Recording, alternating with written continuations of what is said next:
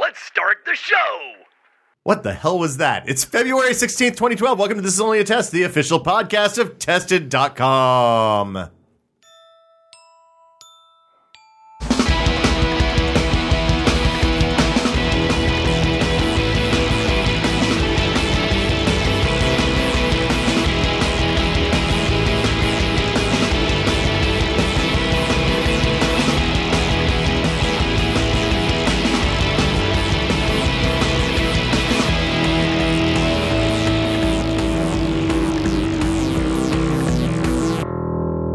I'm Will Smith. Joining me today in this small, sweaty basement room, as always, Norman Chan. How you doing?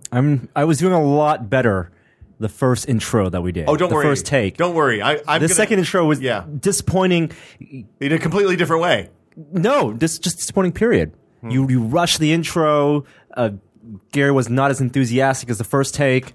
Everything about that was poor. I was enthusiastic the first time, and then Will totally undermined my confidence by criticizing what I did, and so I didn't want to try anything else. Don't worry, I'm going to cut the bad one into the final podcast so that the people will be even more confused. Really confused. Okay, this is why you got to watch it live. Yeah, exactly. So we're here today. It's open to everybody, so that's good. Everybody around the world could be watching us right now instead of doing other constructive things. Yeah, I opened it up. Oh. I figure we do 5 pieces of premium member only content a week. Let the people have their podcast live. That's what I say. The premium describes the member content, not the member part, not the actual content. Yeah, no, part. nothing to do with premium content. Well, and also by letting everyone listen and see how fun it is to be part of the live experience, maybe people will sign up to get it every week. Yeah, they get the straight juice. It's like crack. You give them a little sample, and you know they're going to come back for more. You've been watching Breaking Bad again, haven't you? The Wire. Oh, okay. Same. Had you not watched it before? No, I've watched it many times. I'm just Will has never watched it. Back. No, it's on my list. When I make a drug reference, it's probably either from The Wire or Breaking Bad. Well, and you know, both of those shows are shows that once you stop watching it, or immediately after you stop watching, your lexicon changes. Yeah. So you want everything that they use, the words they use, you want to apply it to everyday life. Yeah, but so you want can't to pull that off. You got to talk about re-ups, and you got to talk about... You got to get your re-up. WMD. Can you imagine a Breaking Bad, The Wire crossover? They're such different universes, though. They are very different universes. No. Walt moves to Baltimore and tries to take over the corners. Yeah. Why not? I mean, that's what happens. It's where Wallace went. Like that's where Breaking Bad gets interesting, is where they break into where they're getting into parts of the drug trade, because it seems like it would be relatively straightforward. You make the drugs and then you sell them. Well, can you imagine if Mr. Los Pollos Hermanos showed up there? Versus Omar. Versus Omar and what was the name of the young kid that caused all the trouble at the end, who took over the town? What was his name? The new gang. I forget his name. Yeah, the Stanfield. Marlo Stanfield. Oh, what a motherfucker he was. God. The worst of all. He was the worst. He was awful. Great show. I need to watch The Wire. I'll lend you the box set if you want to have a look at it. Through it. There was one of those shows where I got tired of people making a face at me. Yeah. Every time. I'm at that place now. Well, you can get it. Just watch it all on HBO Go. You've got HBO Go, right? I have it hooked up to the TV, though. It's a big pain in the ass. Oh, okay. You have to be mentally committed to not only the language. I'm okay with bad language. Well, no, different language. Shit. Learning that because the way they talk, the patois of the street. It takes a while to immerse yourself in it. They're full-hour episodes. So you're not like watching Breaking Bad where it's 40 minutes. These are full 1-hour episodes. It's the most. It's the most content I've ever devoured in such a short space of time. Like I watched the first few episodes. It takes a few episodes to really get its hooks into episode 4. Yeah. There's a scene in it's episode 4. The fuck episode. Yeah, everyone. There's a moment. That's the point. You'll know it when you get there. So Gina and I have. What we decided after watching the first season of Breaking Bad is that the intensity was too high and we needed a cooling off period. So we started watching the first season of Curb. Right. So we're going from... That's intense in a whole different way. So it's like uncomfortable TV to even more uncomfortable TV. If the intensity of Breaking Bad is too much for you, maybe you should not watch The Wire. Well, no, it's just that like 2 episodes of Breaking Bad is the most you can watch in a row, I think. I mean, maybe you can watch more. It's a hard show to marathon. 5 seasons of The Wire is the most you can watch in a row.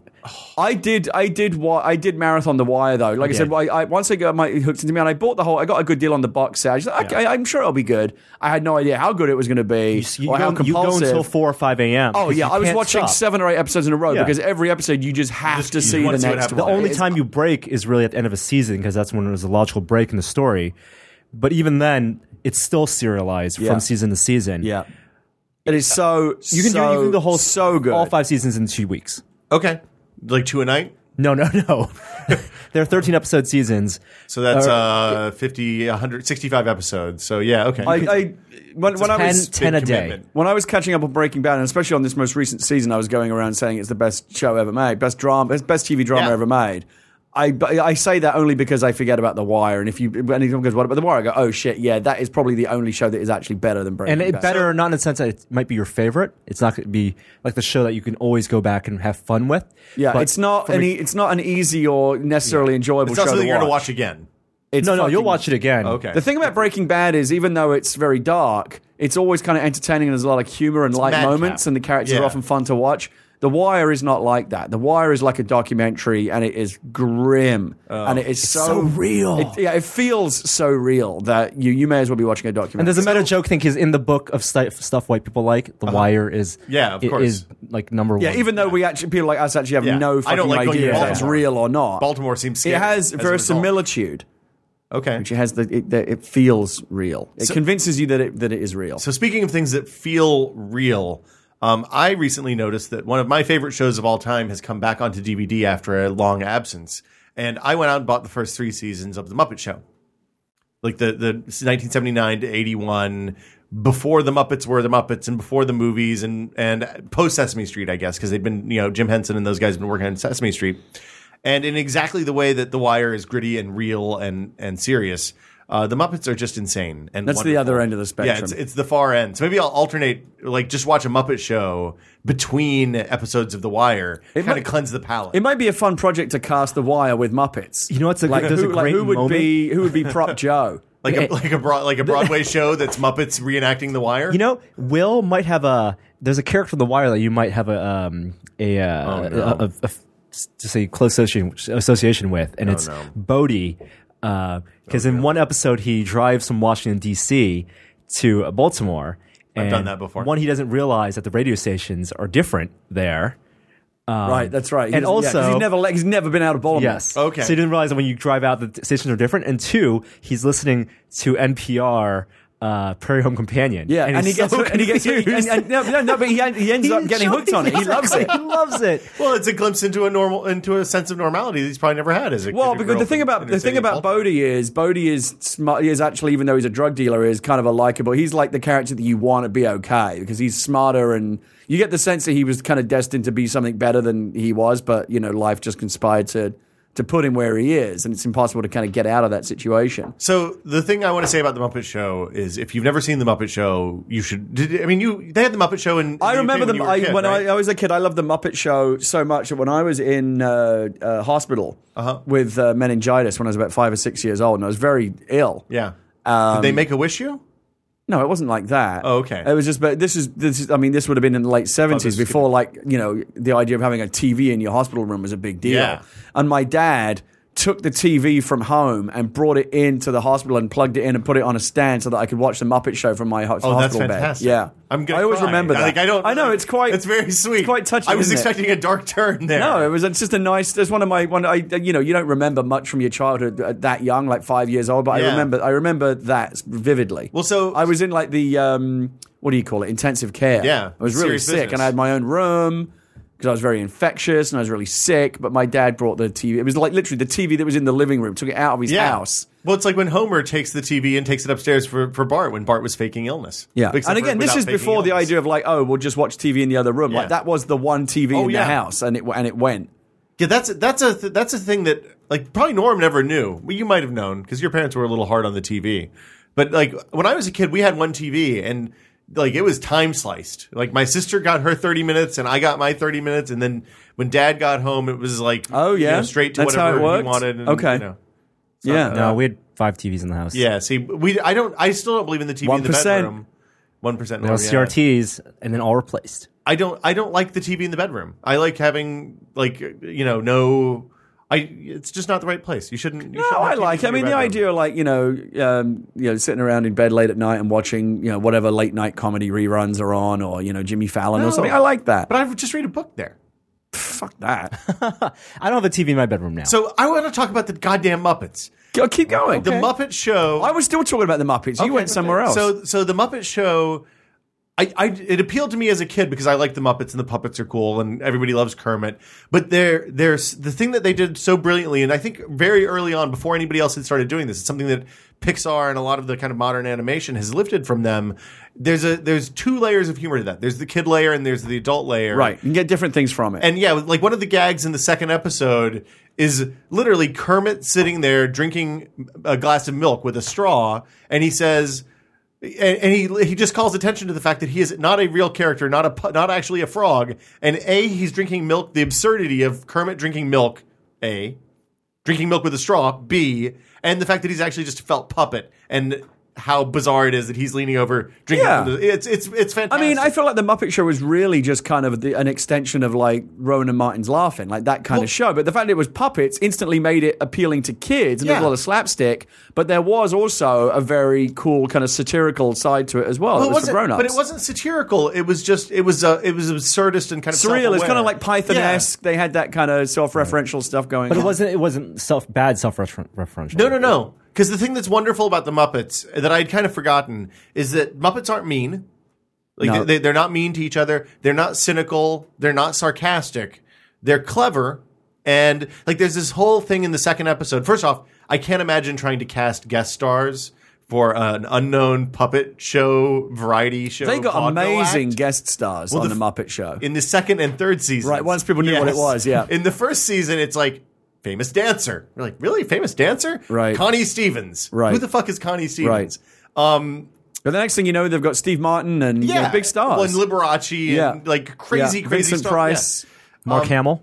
Exactly. It absolutely baffles me that there is that it is not on today with today's big stars. Like it's a no-brainer. Yeah.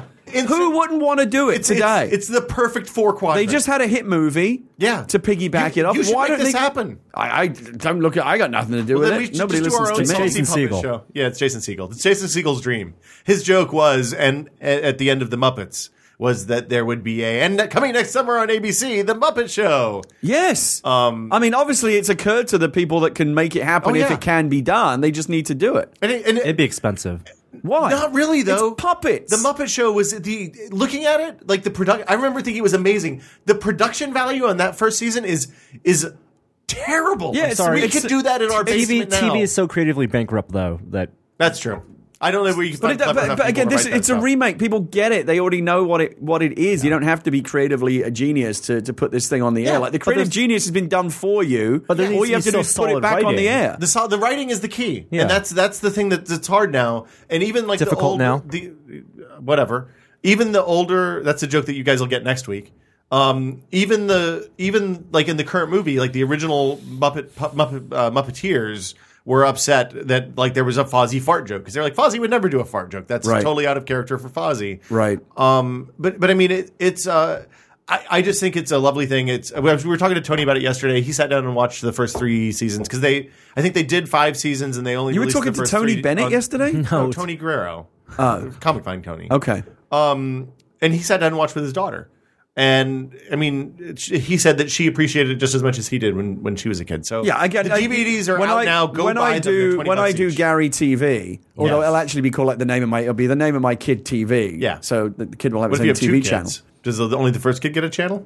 Well, I'll cross that bridge. One kid at a time. One kid channel at a time. But the Muppets will be in the accepted programming schedule. But you're not going to like green screen yourself into the show. Yeah, you should. No, I'm going to be the continuity announcer. Okay. I told you already. Yeah. I'm going to talk directly to the kid because I'm telling you, like when I watch Dora the Explorer, and Dora says, "Can you see the bucket?" And I go, "Yeah, it's over there, Dora." And she goes, "Good job." I go, "Fucking A." That makes me feel so good because the TV is talking. She's talking right to me directly. Why not? So I'll be able to address my.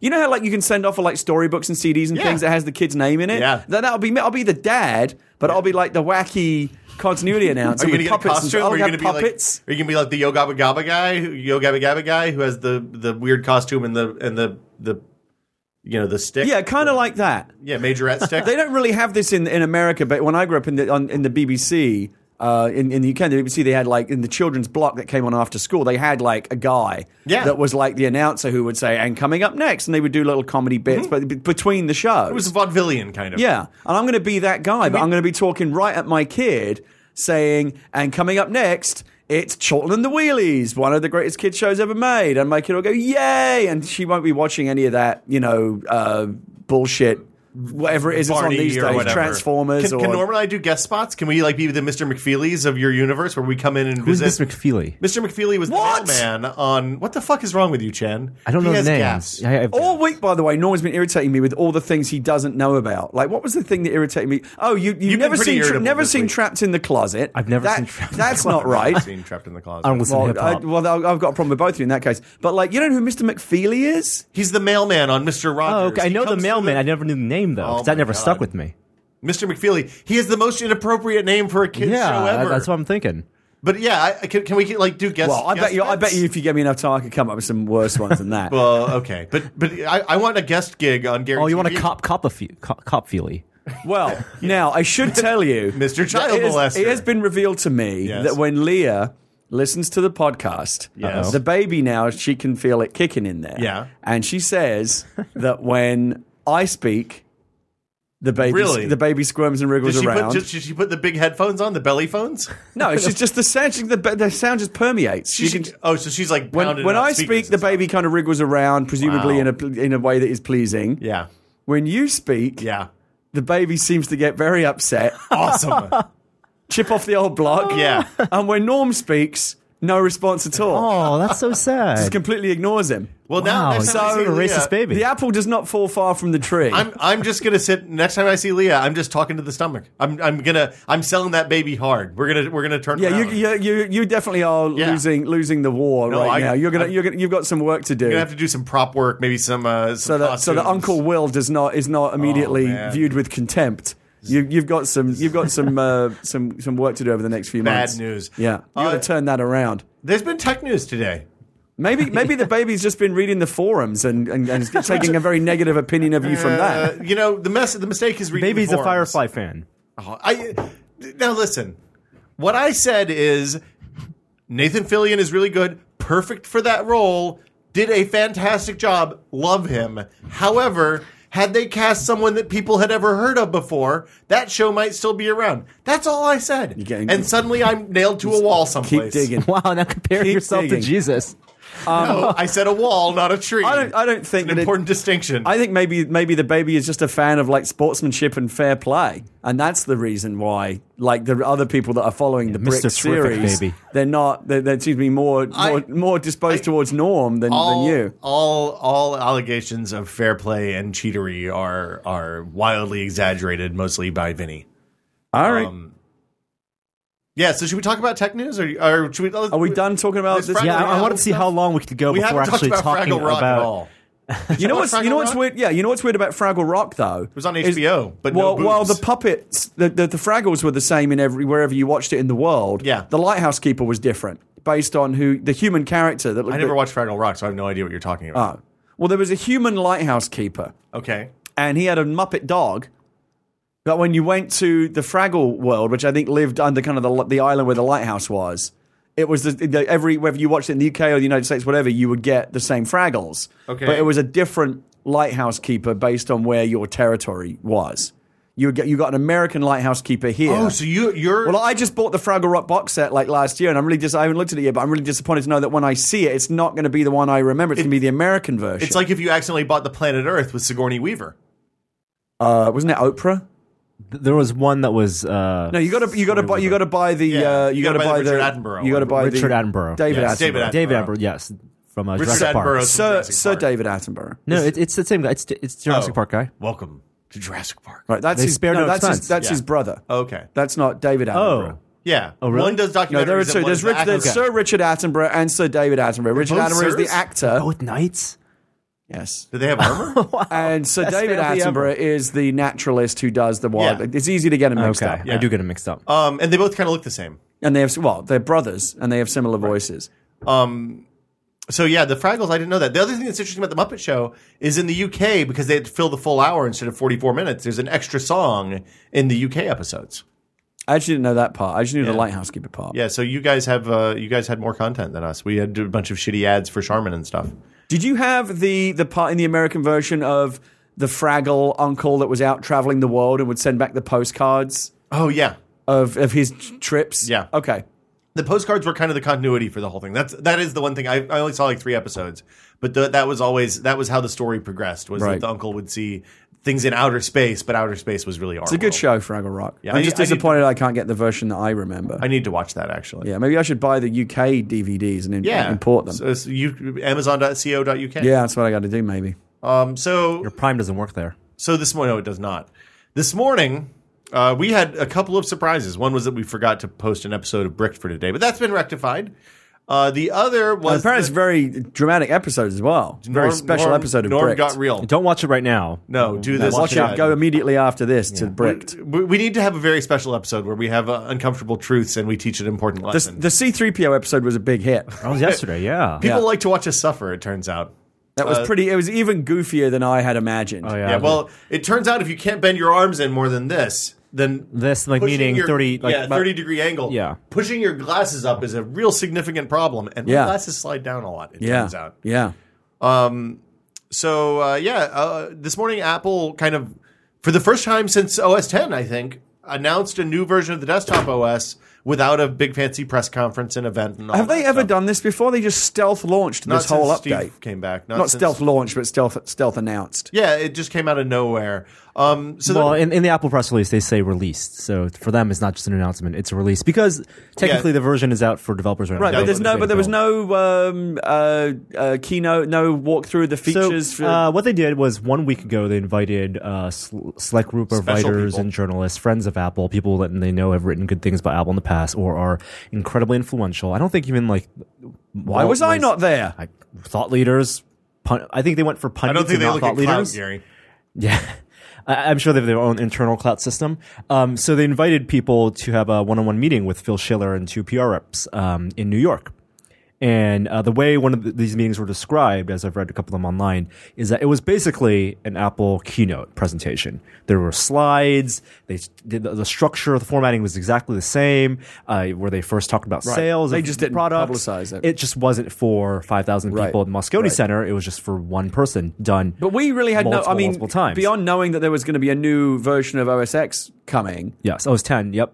we didn't know that this was going to happen. There was no this was no not whiff expected. of this at all. No, and Well- for the longest time, I mean, iOS has been in the spotlight for Apple, and it's not that they're downplaying Mac OS.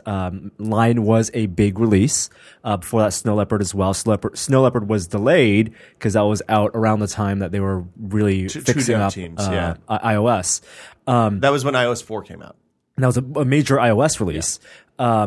And, there have been concern that, Mac is kind of going away, like Mac Pro might be going away, desktop OS might not be as important. In terms of units, right? We're talking about, 35 million it's a small Macs part of their business. versus 100 million Well, but it's iOS a part of their devices. business that's growing consistently and Yeah. has been for a Yeah. long time. And the iMacs are due for a big refresh as well. well, no, that happened last year.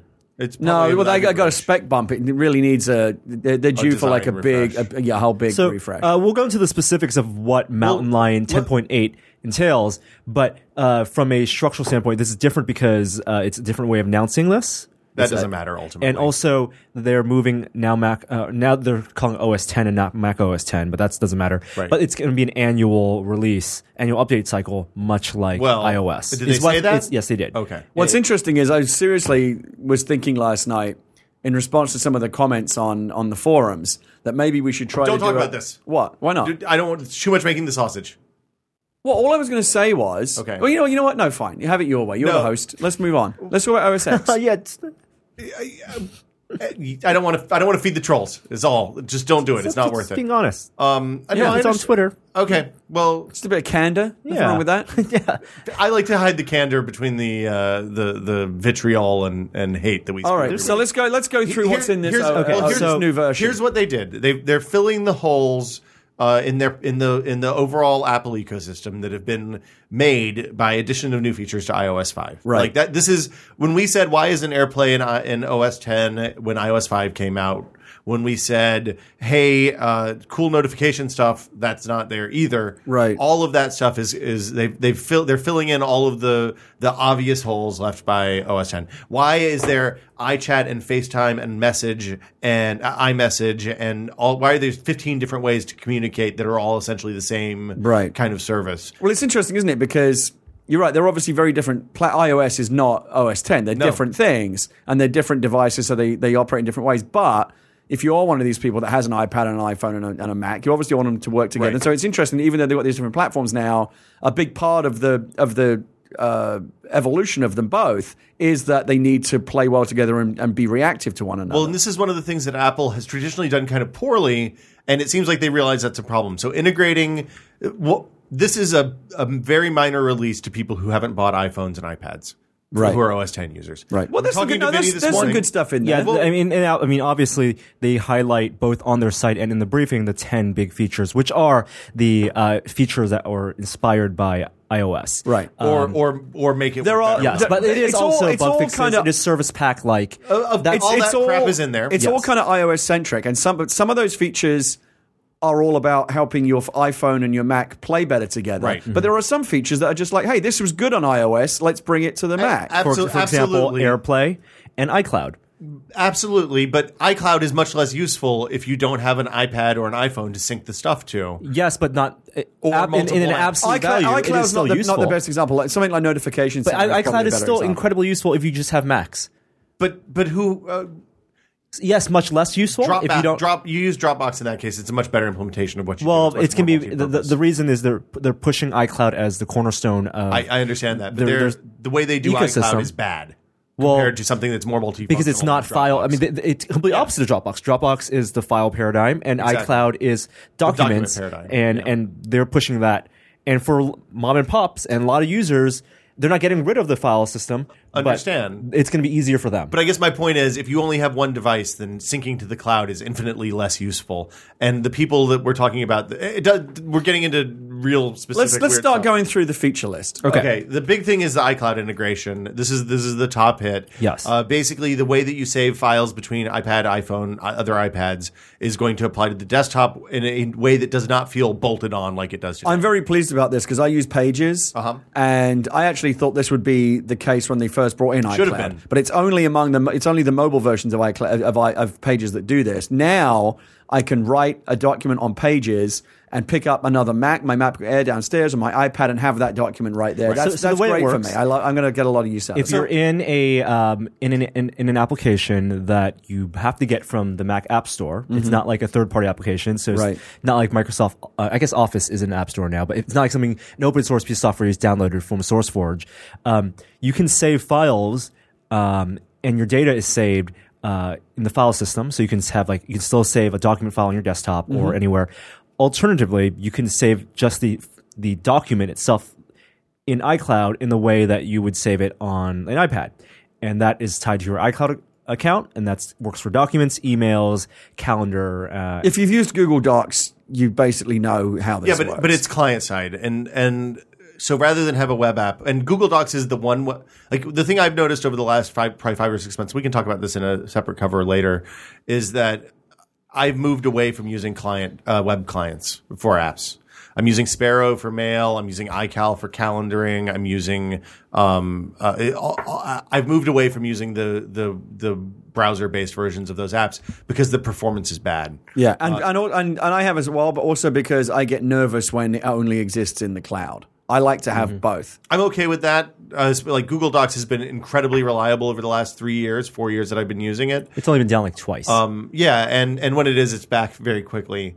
So the exception to that is when the ability to share documents simultaneously and have two people working on them at the same time, like you can with Google Docs, outweighs the kind of crappy performance of a browser-based application. Right. On the other hand, Gmail, the performance of the browser-based application is awful.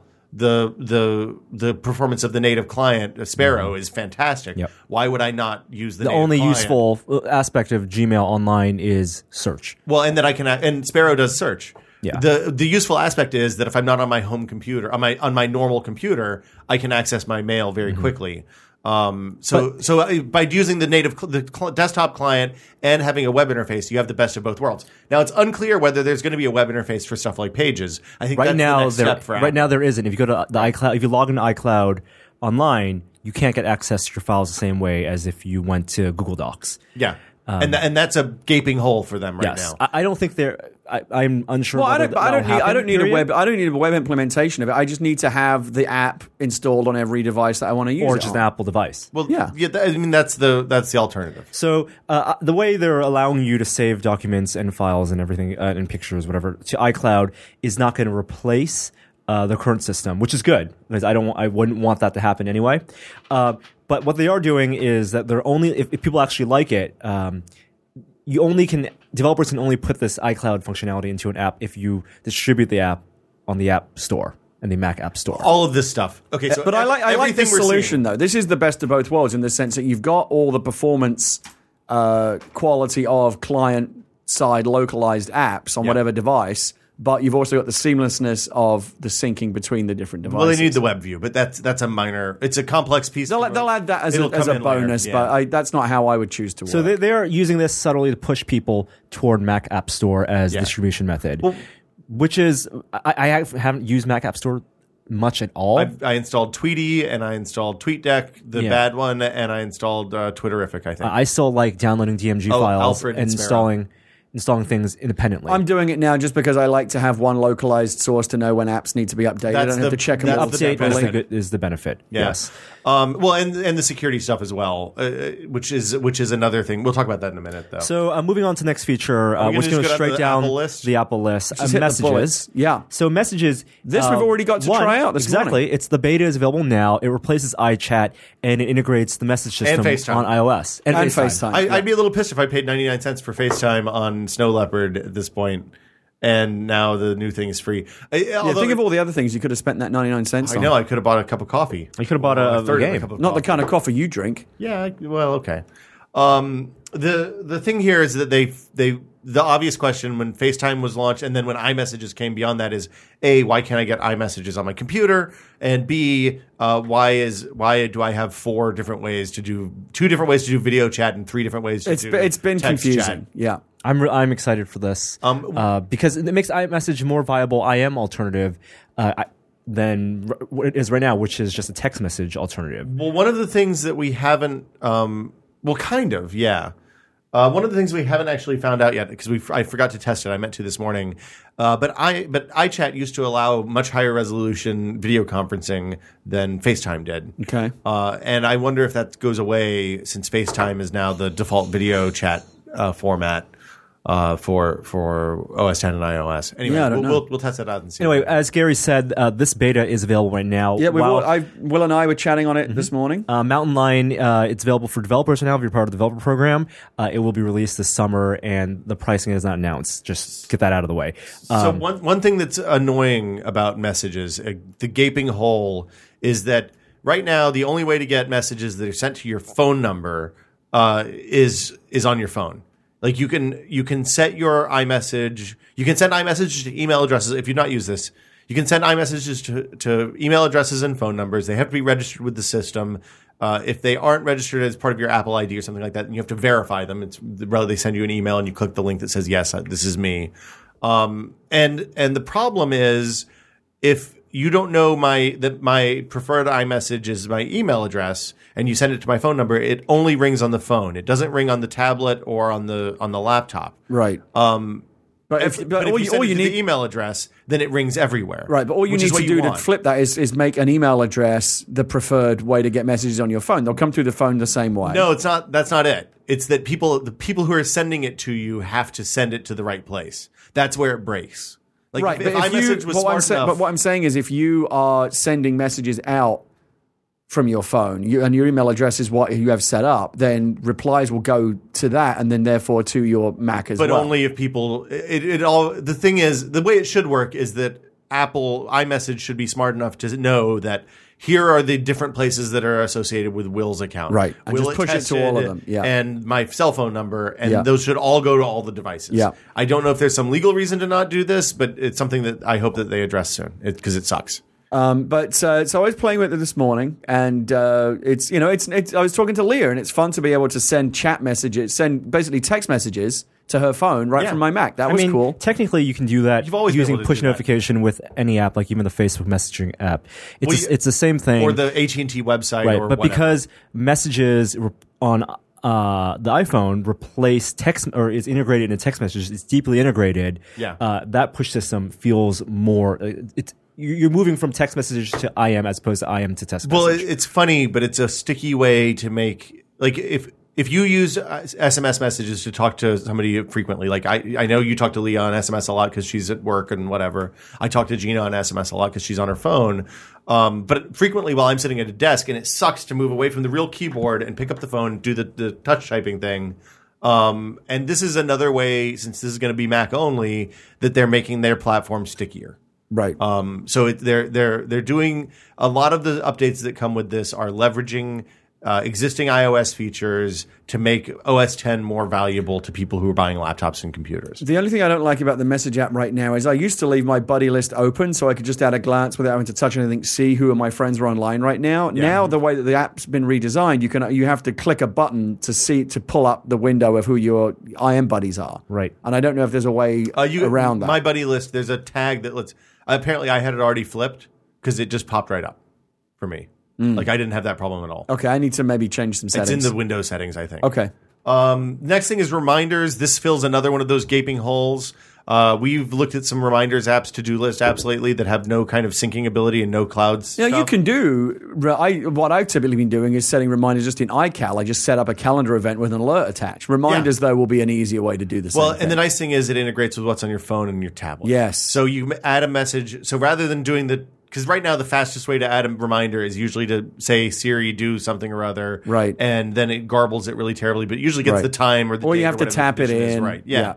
So now I can set up a reminder on my Mac and have it remind me on my phone. Although I find that reminders on the phone, it's so much easier because I think of it as like a note. I don't think of it as a calendar event. I think of it as it's a one time. It's a to-do, a one-time use thing, not a repeating reminder. Yeah, don't forget this when you come to work tomorrow. Exactly. And using Siri for that when it doesn't need to be precise.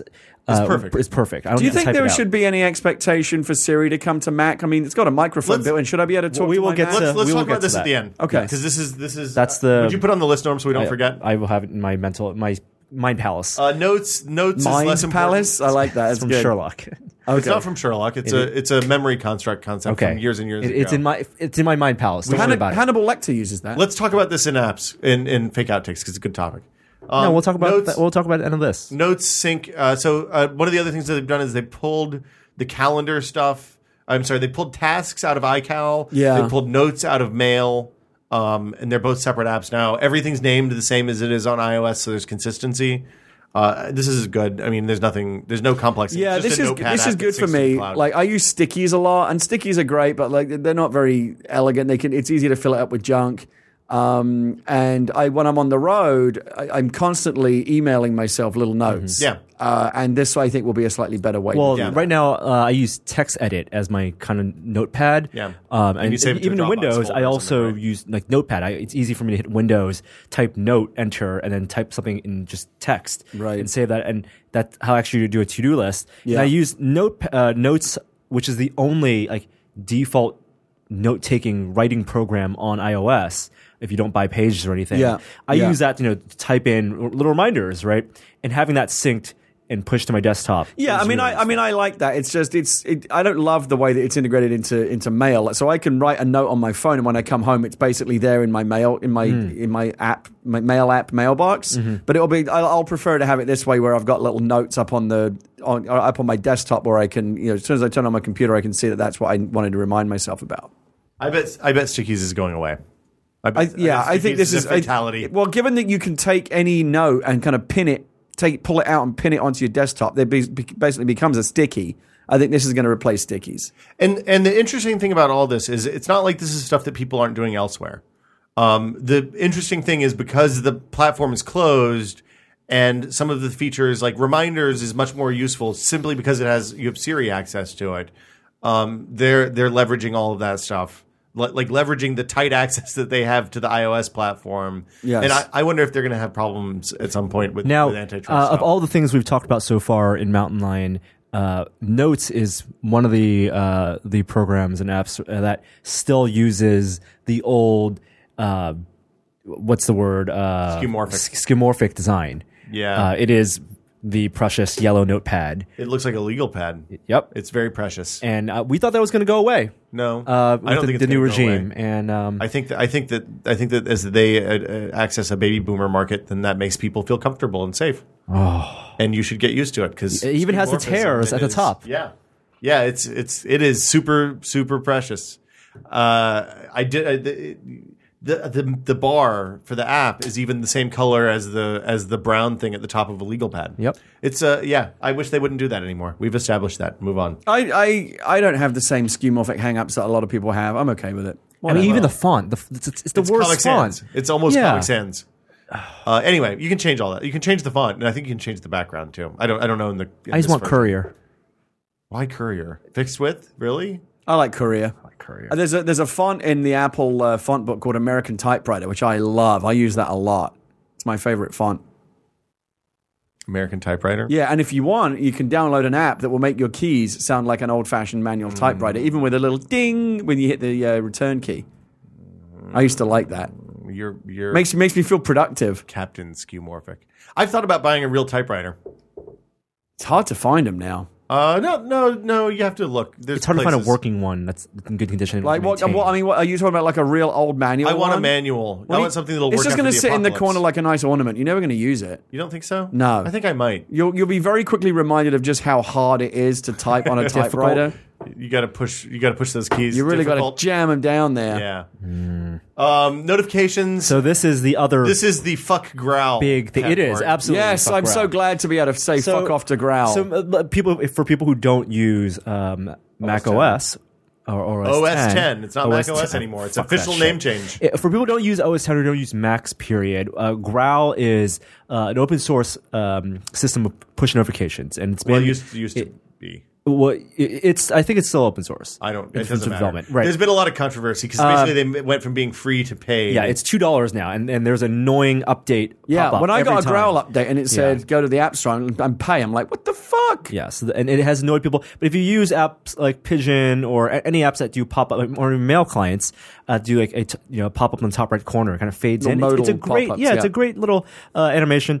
That seems like it's all going to be irrelevant because Notification Center is going to be built into it's now going to take that over. OS 10. Yeah. And again, so you'll get little pop-ups when events happen, but you also can have a whole little window down the side of your screen that has got all your calendar events, which looks reminders, just like the notification things that need to be updated. Yeah, it's just a nice little clearinghouse for all the shit that you need to get done. There have been some discussion. And a bunch of garbage. From a design standpoint. Because the thing is, you press, everybody presses OK for that notifications thing, and then it's just bing, bing, bing, bing, bing, bing, bing. So configure it the way that you want it. I know, I'm just saying it's, From a design standpoint, there's been a lot of debate from the design community, from the UX community, about the design of notifications in iOS. Now, you're pulling down a blind, but it looks like it's actually something that's behind the front screen as opposed to on top of it. Really? I don't get that. When you're pulling down the blind, I think it looks like it's on top of it. Well, there's a debate over whether it should be something that's on top or below. You haven't taken your stock ticker off there, Norm. Do you know what this makes me think? Is that people in the design community have a lot of free time. They do have a lot of free time. They love arguing about this stuff. Going back to earlier when we talked about how iCloud would only work with programs that you get from Mac App Store, same thing with the Notification Center. Like your mail client, Sparrow, will only be able to access Notification Center if you get it from the Mac App Store. Right. All of this is pushing people toward getting apps from the Mac App Store. Yes, they want you inside their walled garden. We knew this was happening. Well, but this is the interesting thing that's happening is there's the walled garden is there's levels to the garden with the Mac App Store. They're going to have signed, like authorized, legit, revocable apps. So should somebody release a piece of malware, if it's signed, then you can remove all of the software. They can disable all of the software from that developer immediately so that there's no problems. Right. There's software from the App Store that is not signed, which is pretty much the current status. And then there's stuff that you download from the internet, DMG files, and install manually. So you'll still be able to do all three. This falls into, what do they call it? Gatekeeper, which is basically their overarching software security service. There's not a lot of specifics about how that's going to work. Now, something I actually had, Gatekeepers at the very end. They have another feature called Share Sheets. Basically, it's taking, in mobile charms. Applications. Yeah, it's charms in Windows 8. In mobile applications, there's the share button, like share to Twitter, share to Facebook. That's going to be in desktop clients now. Context aware, hey, blast this out to the relevant places. So you might have a share to Flickr button for a photo, or share to Picasa, probably not Picasa, but share to photo services, email, tweet.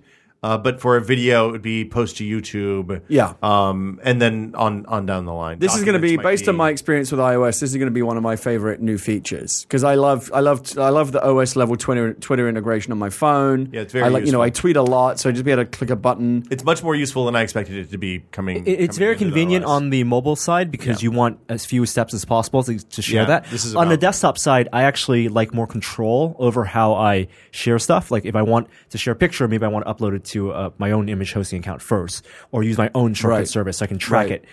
So I don't see myself using this as much, but it is convenient that like Twitter is going to be built in. Yeah. We'll see how it works, but I like that because I use Imgur a lot, and I use a lot of these sharing services. So the more that Cloudly, I just installed a little extension for Imgur, which allows me to just with a right click I can get stuff hosted there very quickly. What is it?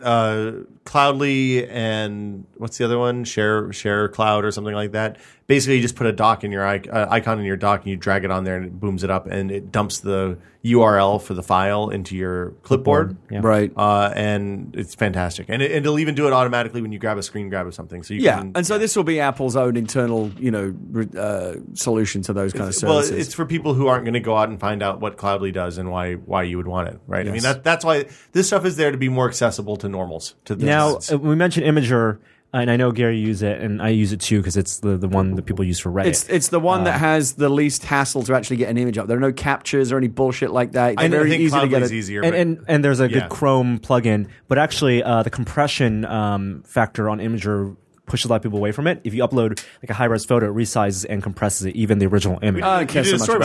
So there are better services. If I'm just throwing a trash service image up on a message board for a joke or whatever, I don't really care about pristine quality. Did you look at Cloudly for that too, Norm? Yes. Minus is our pick. Because the image quality is best. Image quality is best. It's easy to use. It's a good plugin. Imgur, I think, has a better Chrome plugin. Yeah. And I mean, a lot of people aren't going to change because where they have their images stored is where they have their images stored. On the share front, Twitter integration, don't need to talk about that. It's the same as it is in iOS.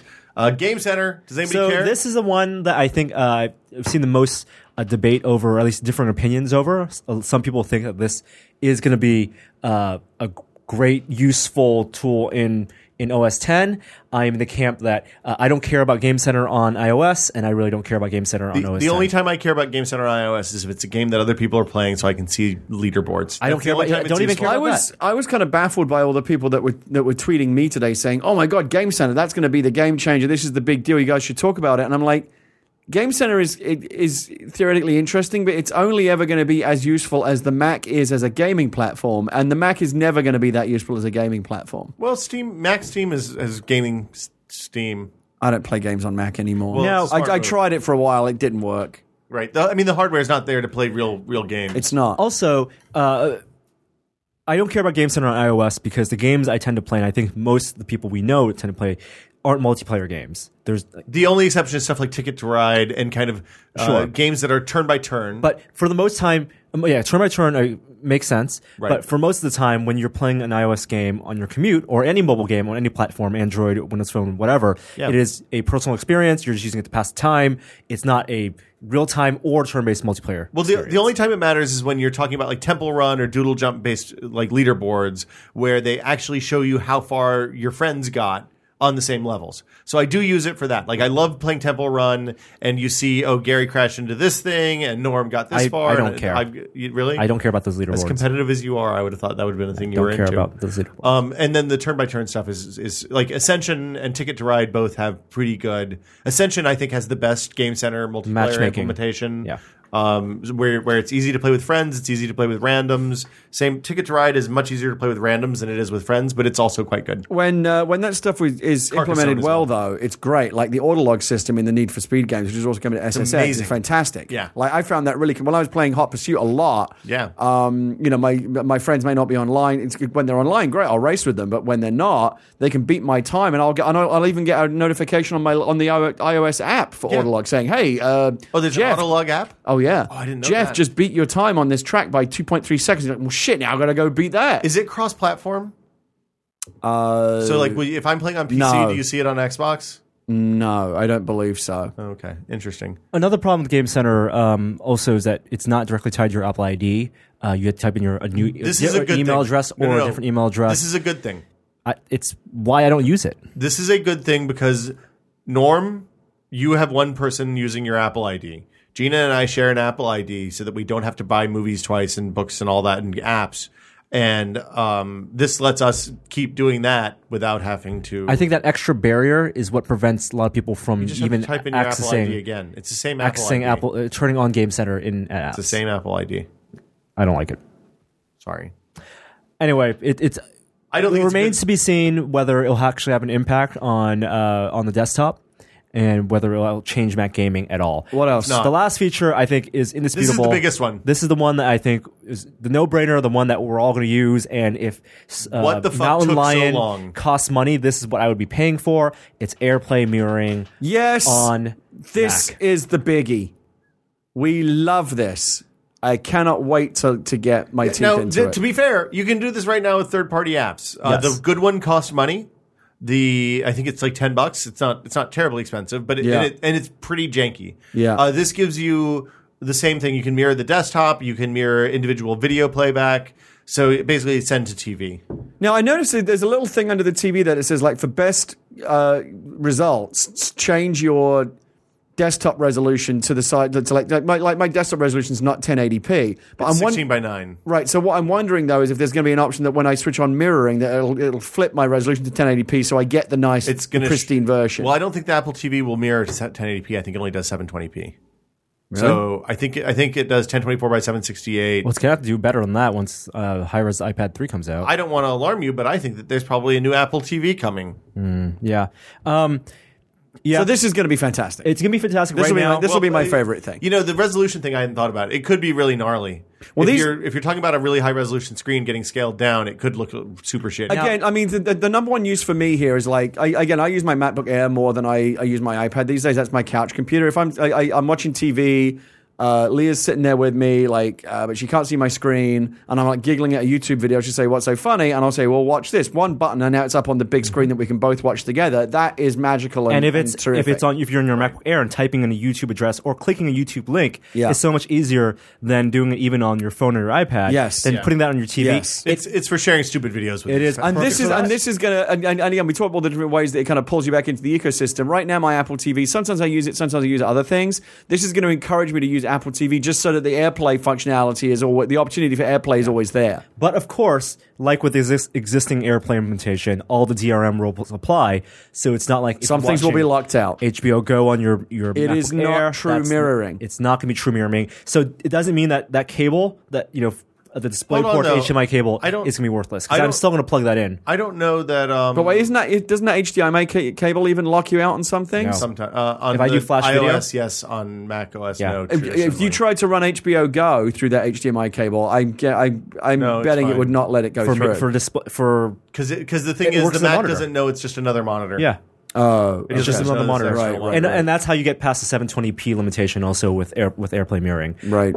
Because if I plug in, I can do 1080 as a monitor, from my computer. Literally, I think that this is a feature for showing slideshows and movies that you've cut. Like if you just cut something together in iMovie and you want to show it to somebody, this is much faster than rendering it out, putting it on. Yeah, actually, I think professionals will find this very useful as well to be able to throw up like a Final Cut mix onto a big TV screen very quickly. It's one of those things that the projectors that we put in when we did this office don't have HDMI inputs, which is a mistake because right now the easiest way to put something on the projector would be to plug in Apple TV and just AirPlay it from your phone or tablet. If you do it from the laptops, then that's nice.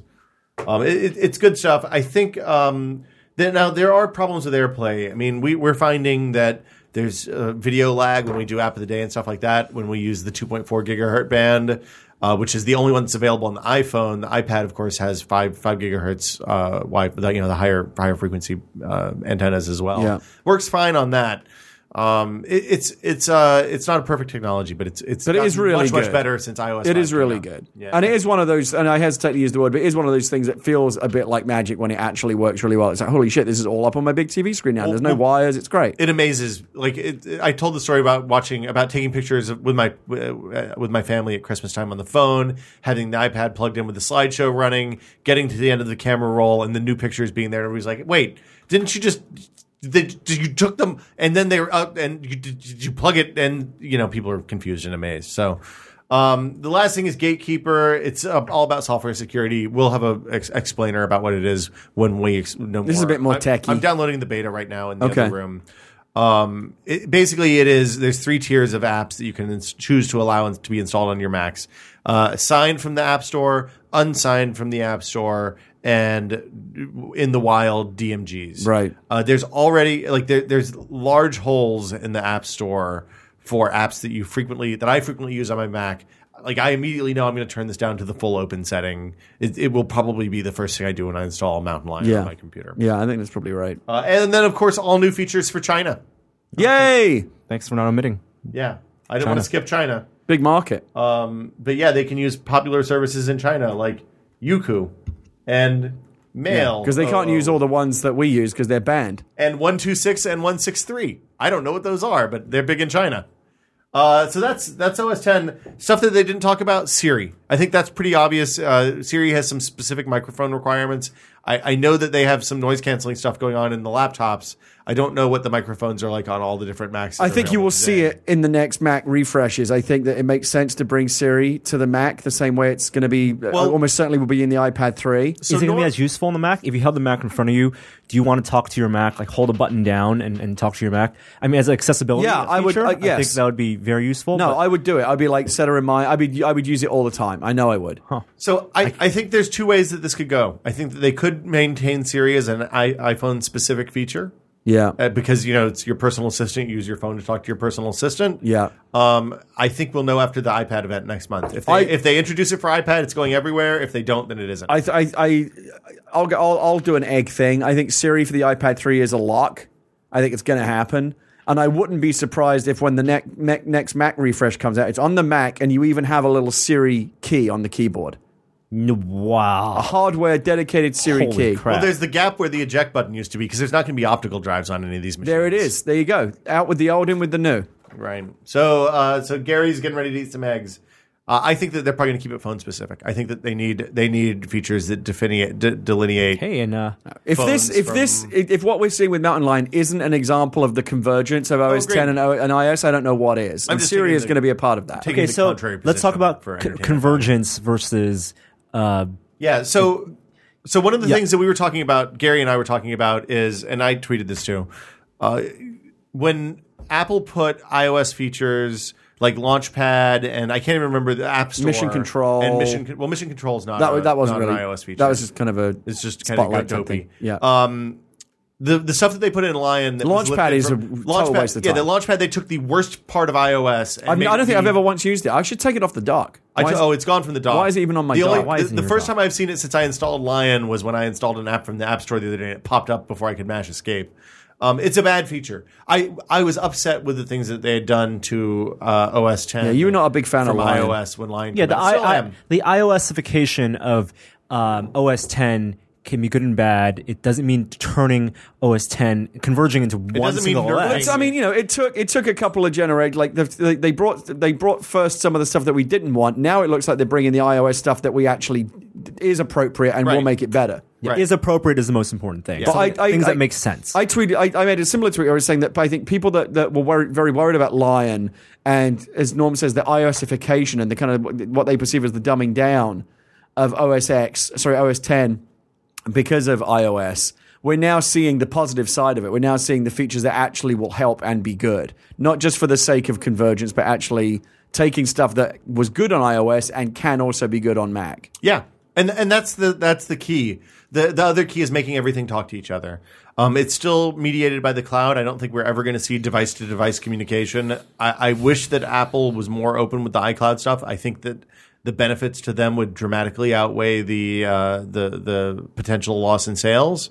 I could be wrong. That could be my digital for a bunch of former digital hippies. Apple is awfully closed on this stuff. By the way, I also think, taking the long view, that it's perfect that they will actually truly converge these OSs as a brand, and it'll just all be called Apple OS. And there'll be Apple OS for iPhone, Apple OS for Mac. It'll all just be one thing. I think that we're going to see the long view. Yeah, that's I am a futurist. I see the future. Don't say you're a futurist. I'm a futurist. You're better than that. Futurists are douchebags usually. You know when I said I'm a futurist? That was in the past, and now it's the future. We're already in that future. Do you want to handle this one? Mind-boggling. You can take it if you want. If William Gibson was here, he'd shoot you in the face. Right. That's a good response. And then he'd do that thing from the end of Drive with the elevator. Anyway, so we'll talk about convergence of mobile and desktop OSs in the next topic in a little bit. But Mountain Lion this summer, as we said, they just said summer. That's all they're saying. Summer is all they're saying. Okay. No word on pricing. Tradition keeps hopefully true. $29. Norm thinks hopefully free. I hope it's free. I think there's no way Apple can leave that money on the table. I'm also hoping, though, because I feel like my Mac, which I've had now for nearly 3 years, and it's coming to the end of its Apple Care. Yeah. It's about, I may be ready to make the next iMac upgrade, refresh, whatever it is. I think that's when I'm going to jump, and hopefully it'll coincide with with Mountain Lion, and I'll just get it all together. So you're potentially in for the full sweep this year. A new MacBook Air, a new iPad, no, new phone. I don't need a new MacBook Air. Are you happy with the old one? No, I'm fine. Well, there's not going to be a new MacBook Air this year anyway, right? Yes, there will be. Will there be? Yeah, with Ivy Bridge.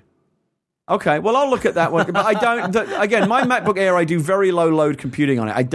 I'm not like, I wish this was faster or anything. I'm perfectly happy with it. Okay. That's why I skipped the last one, because I didn't need to upgrade. That's good. The iPad 3, again, I will call that on the day. But let's see what it does. Button on your new Mac, on your old MacBook Air. Wait, iPad 3, you'll call that on the day? I will call it. The decision will be made when I see what it actually is. To quote someone I know, fuck off. That's so bullshit. You don't think there's any chance? If I gave you a pre-order opportunity now, well, here's the thing. I probably will, and here's why. The iPad 2 is already now being set aside for kid use. So, see? An education device. You remember? You got 4 years. You remember when? You remember the iPad 6? You remember when you taught me into buying that? Remember when you taught me into buying that Sony camera? Because you're going to want to take pictures of your kids. I'm like, fuck, you got me. I can use that too. I can use that too. That's true. So I will. Yes, I'll probably get. Well, who am I kidding? I'll probably get the iPad 3. Yeah. The iPad 2. I'll probably put some kind of protective skin on it or something. Give it to the kid. Protective case. I think you're dramatically overestimating. But by the time the kid is of an age to handle and use an iPad 2, you're going to be handing down the iPad 5. No, you got to start them early. Oh my God. That thing will have it thrust into its hands while it's still dripping with birth spooge. And trolling Will on Twitter. Moving on. As it's covered in viscera. Birth viscera.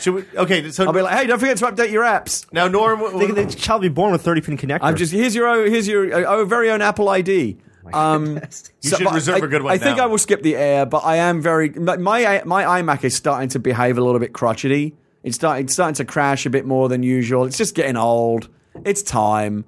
I think there'll be a new sexy iMac, possibly with a new redesign, like a physical redesign, and I think I'll be ready. Okay. Because it's a 2009 iMac, which that's ancient for an Apple guy like me, that's pretty old. My desktop computer I built in 2008, I think. Yeah. 2009. Keep in mind, if you buy a new iMac, you have to buy additional cables if you want to use that as a separate monitor But I don't want to do that anymore. That was what held me off partly from the new one, because the Thunderbolt cables, I'm like, oh, can I run my PC through it? I don't care about that anymore. My PC's in the living room, so not an issue. Yes.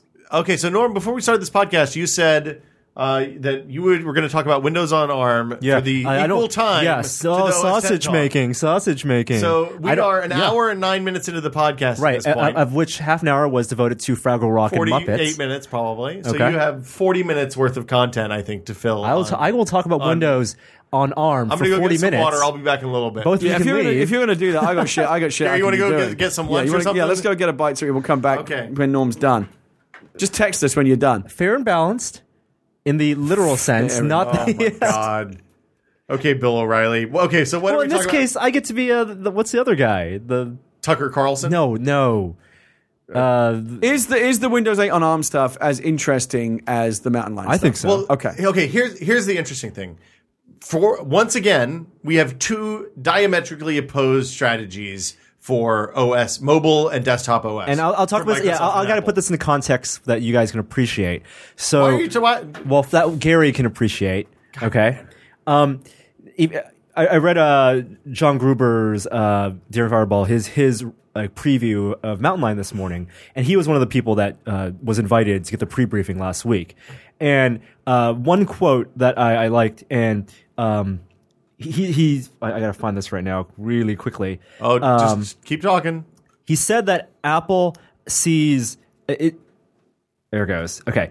Does this count as Windows Talk since you're talking about Gruber and OS 10, or should I start the timer in a few minutes?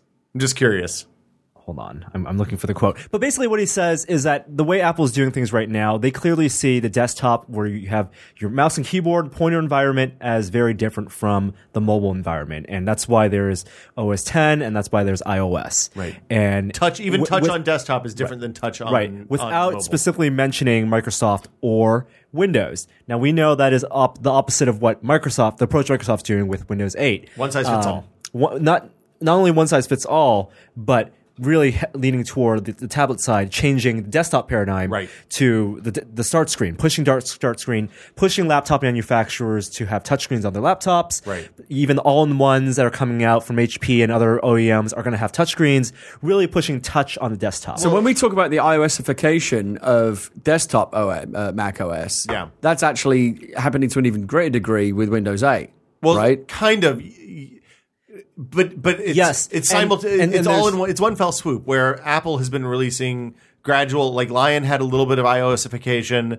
Mountain Lion's gonna have a little bit more. The update after that will have a little bit more. And the one after that will have even more. Multiple ways to look at this. And this week we do have a better understanding of how Windows will work on mobile devices and on ARM, because they're not only pushing x86, but then they have to do ARM because that's what mobile devices use now. That is the architecture that they use.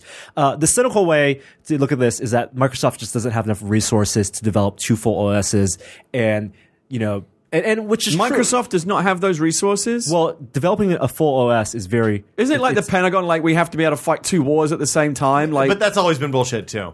I mean, yes, but it's the same thing where Apple. It's the same position Apple was in 2 years ago with iOS 4. They had to take QA resources and stuff, and that's why Snow Leopard was pushed back. And the Courier project was killed, and that was a tablet-centric OS design to push for Windows 8, which is a unified, desktop and mobile and touch. Yeah. Well, I think what Microsoft realized is that their best way of succeeding on the mobile side is to leverage the 600 million users on Windows to kind of force that to be the new status quo. Unless I'm missing something completely huge about how you've been explaining it so far. It seems to me that this is a fundamentally wrong approach. The idea of a literal translation of the touch language and the way that you do things on a mobile device onto a laptop screen, that to me just seems very unimaginative and just not the way that people want to do things. Well, Windows 8 isn't that. It's not a touch. It's not a pure touch. It's the thing that they've done is they've designed 3 modes of interaction for each of the for what looks like a touch for the Metro interface. And while that may sound very complicated, the Microsoft line is that the 2 words no compromises. It's a no-compromise operating system, which you obviously take with a grain of salt. I mean, we're going to know more. The beta will be out at the end of next week. But when you talk about them pushing manufacturers to include touchscreens. To do touchscreens. Yeah. Now I get that where they screwed up before was partly that they didn't customize the OS. Right. Touch on Windows. It was just Windows. It has been crap. And they didn't do anything Windows to make it with a touch bar. They didn't do anything to make it touch friendly. The problem, though, still seems to be that people fundamentally, I think, don't want to do this. They don't want to touch. We don't know yet. Screens that are like this. We don't know, and that's why Apple has a patent. For iMacs to go from vertical to horizontal, right? Because like maybe in the future, yeah. I mean, they're obviously thinking about it too. But coming out of Mountain Lion, it seems like right now, at least, Apple is keeping those paradigms very separate. The touch on mobile and the mouse and keyboard desktop experience, traditional desktop experience, in OS 10. Now I say this as a fan of Metro and saying that I like the idea of using a Windows 8 machine and never really leaving Metro and just doing my simple stuff. So there. maybe this is the right way of doing it. So I want to talk a little about Windows on ARM. Because I think we mentioned it last week. Basically, Snofsky wrote an 167 word post that came out 3 hours before we started the podcast. Yeah, and we did talk about it a little bit on the podcast, but having some more time to actually read the post and get to the really good parts. The way Windows on ARM will work is that it will be the Metro OS primarily, but it will still have the desktop. And a lot of people a lot of pundits didn't understand why there was still going to be a desktop on ARM on a tablet, because that's what didn't work before. It was a straightforward desktop. Yeah, why is that Not necessary? even that. If you can't install apps, then why have a desktop? And yes, and you can't even, and there will be no emulation layer. People won't be able to just take existing Photoshop and port that on Windows on Windows. It will look like a true PC, but it won't actually be one. Right. What you get is superficially the desktop. You will get Office 15 that will be bundled in. So Word, Excel, PowerPoint, that stuff, all redesigned desktop versions. They're calling it desktop versions, but basically Metro-style versions. You will get Windows Explorer. You will get Control Panel, full access. You will get, all your icons, multiple windows. I think that's awesome. Well, okay, so the reason, and Edbot has talked to a bunch of people at Microsoft about why the desktop remains in Windows ARM. Because the desktop is needed for certain types of things like side-by-side windows. No. It's not even that. And the control panel That's stuff. it. And the file transfer. That's it. Drag and drop files. You can't do that right now easily on a touch-only interface. So does the traditional desktop kind of become what the old DOS environment used to be? Like, no one really wants to use it, but we kind of still have to have it for a bunch of legacy stuff. That's a fair analogy. For a while. Yeah. I think one of the things that Norm called out something that's really important. There's not a good paradigm for touch and drag, for drag and drop. For multiple files, manipulation. Even for one file on touch interfaces. It's terrible. Like the touch and hold and then drag to the different screen to move icons on iOS. That's is horrible. Awkward and bad. Yeah, I don't like that. The best solution right now is the select copy, go to someplace else, paste it in, and even that's super awkward. It's not as good as just lassoing or grabbing something and then dragging it to where you want it.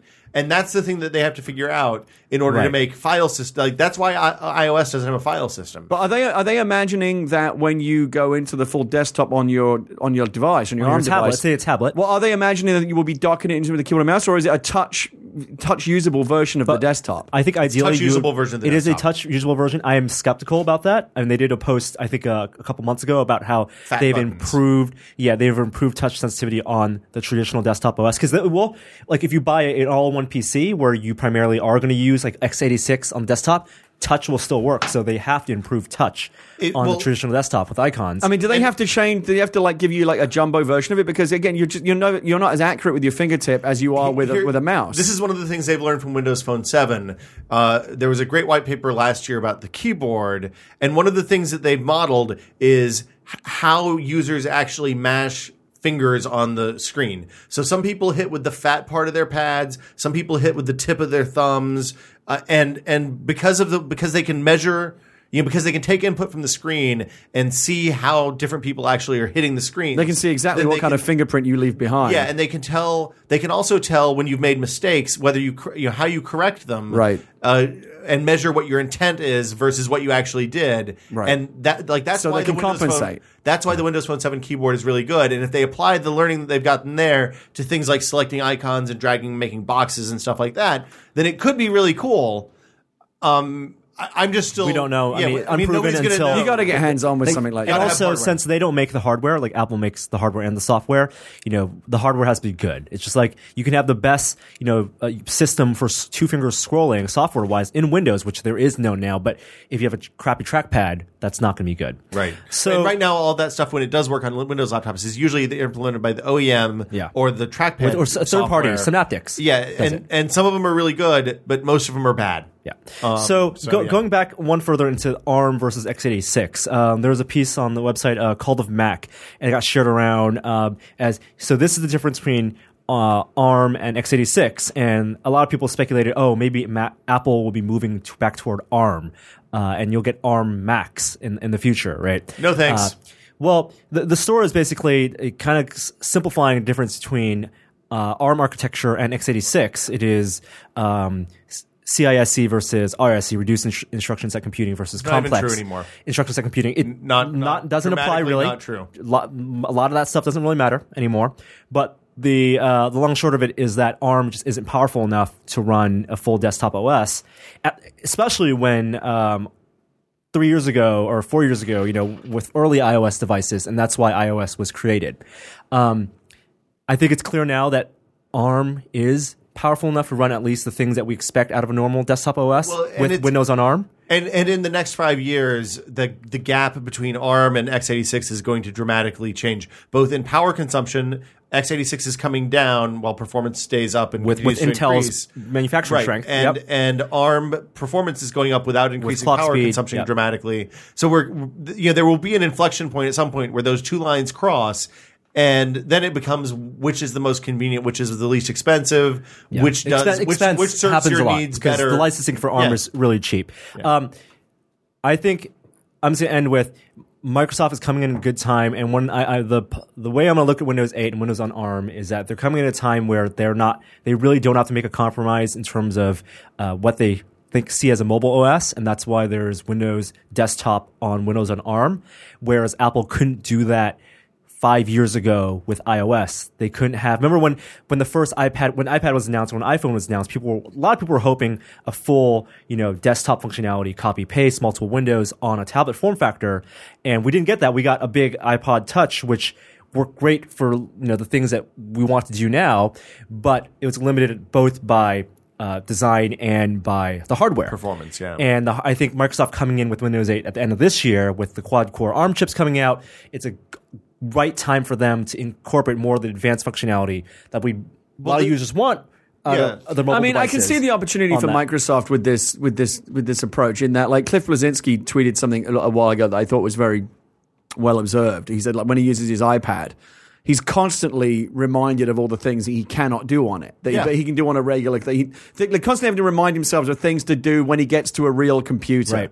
It's why you and I use MacBook Airs. Right. That's exactly why I use a MacBook Air. Now, if Microsoft can actually pull off in execution a tablet that has all the ease of use of an iPad on one level, but all the full, like if I just say, rather than go to a real computer, I'll just swipe over here and now it is one. Yep. That would be fucking fantastic. And that is the potential of Windows 8. I totally get that. Right. I feel like that is the light bulb that makes it seem brilliant. Yeah. The question is, can they actually do it? So there's Rogue Ski pointed something out in the chat. If you're watching live, then we're in the chat at tested.com/live. There's a bunch of people watching on Justin TV too, it seems. But Rogue Ski pointed out, the Kinect experience on Xbox 360 is actually really good, even if you don't have a Kinect hooked up. Like the new Dash update hasn't been a bad update for non-Kinect users. So Microsoft has done this successfully, where they've made interfaces that are friendly for next generation kind of NUI. Yeah. That also work with a more traditional input. Well, there's a difference between adding a bit of Kinect functionality and actually having two fundamentally different operating systems running, above and beneath each other. Operating paradigms, interfaces. And the other thing is that Apple has been iterating and making gradual changes over a longer period of time, while Microsoft is doing it in one fell swoop, which is much higher risk. But again, it's higher risk, but potentially higher reward. Especially on the tablet side, where at least on Apple, they see that tablet mobile space being bigger than the desktop space in the long run.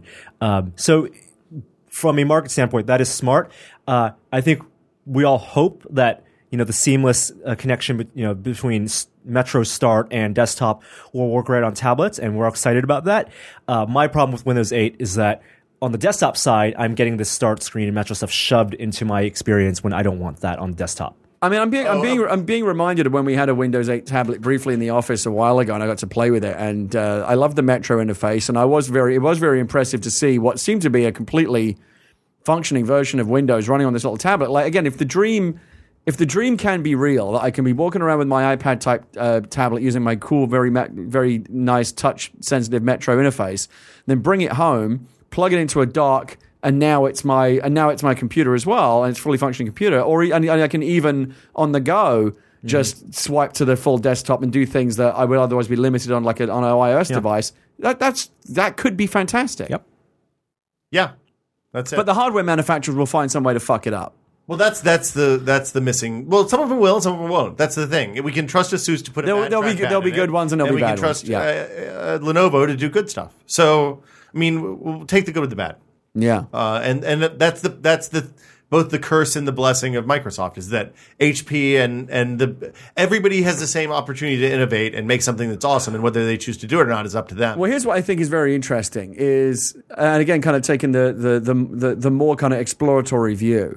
Right now we talk about how there is a bit of a battle for its place on the couch between the iPad and the MacBook Air, right? Like the iPad was very sexy for a while, but if you also have a MacBook Air, that ends up being the preferred choice because it's almost as easy to use, and actually you can do a whole lot more on it. Yeah.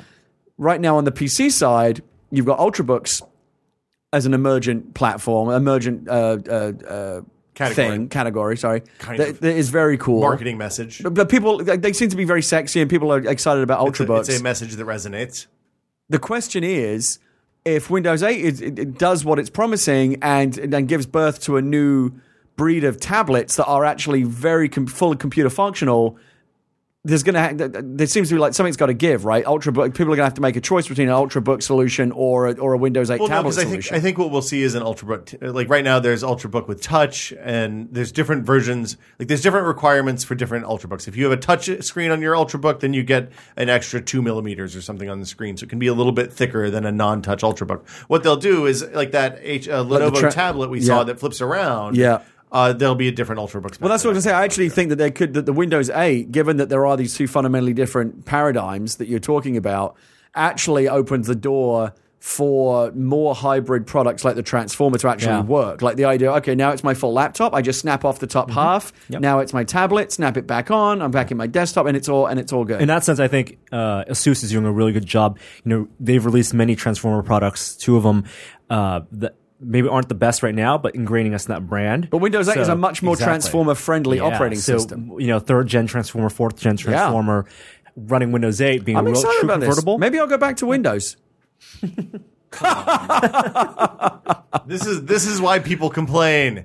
Brad sent me a link to an image of a billboard, I think from France, maybe England someplace. Okay. It has a number that starts 0800, so I don't know what country that is. That's a British exchange.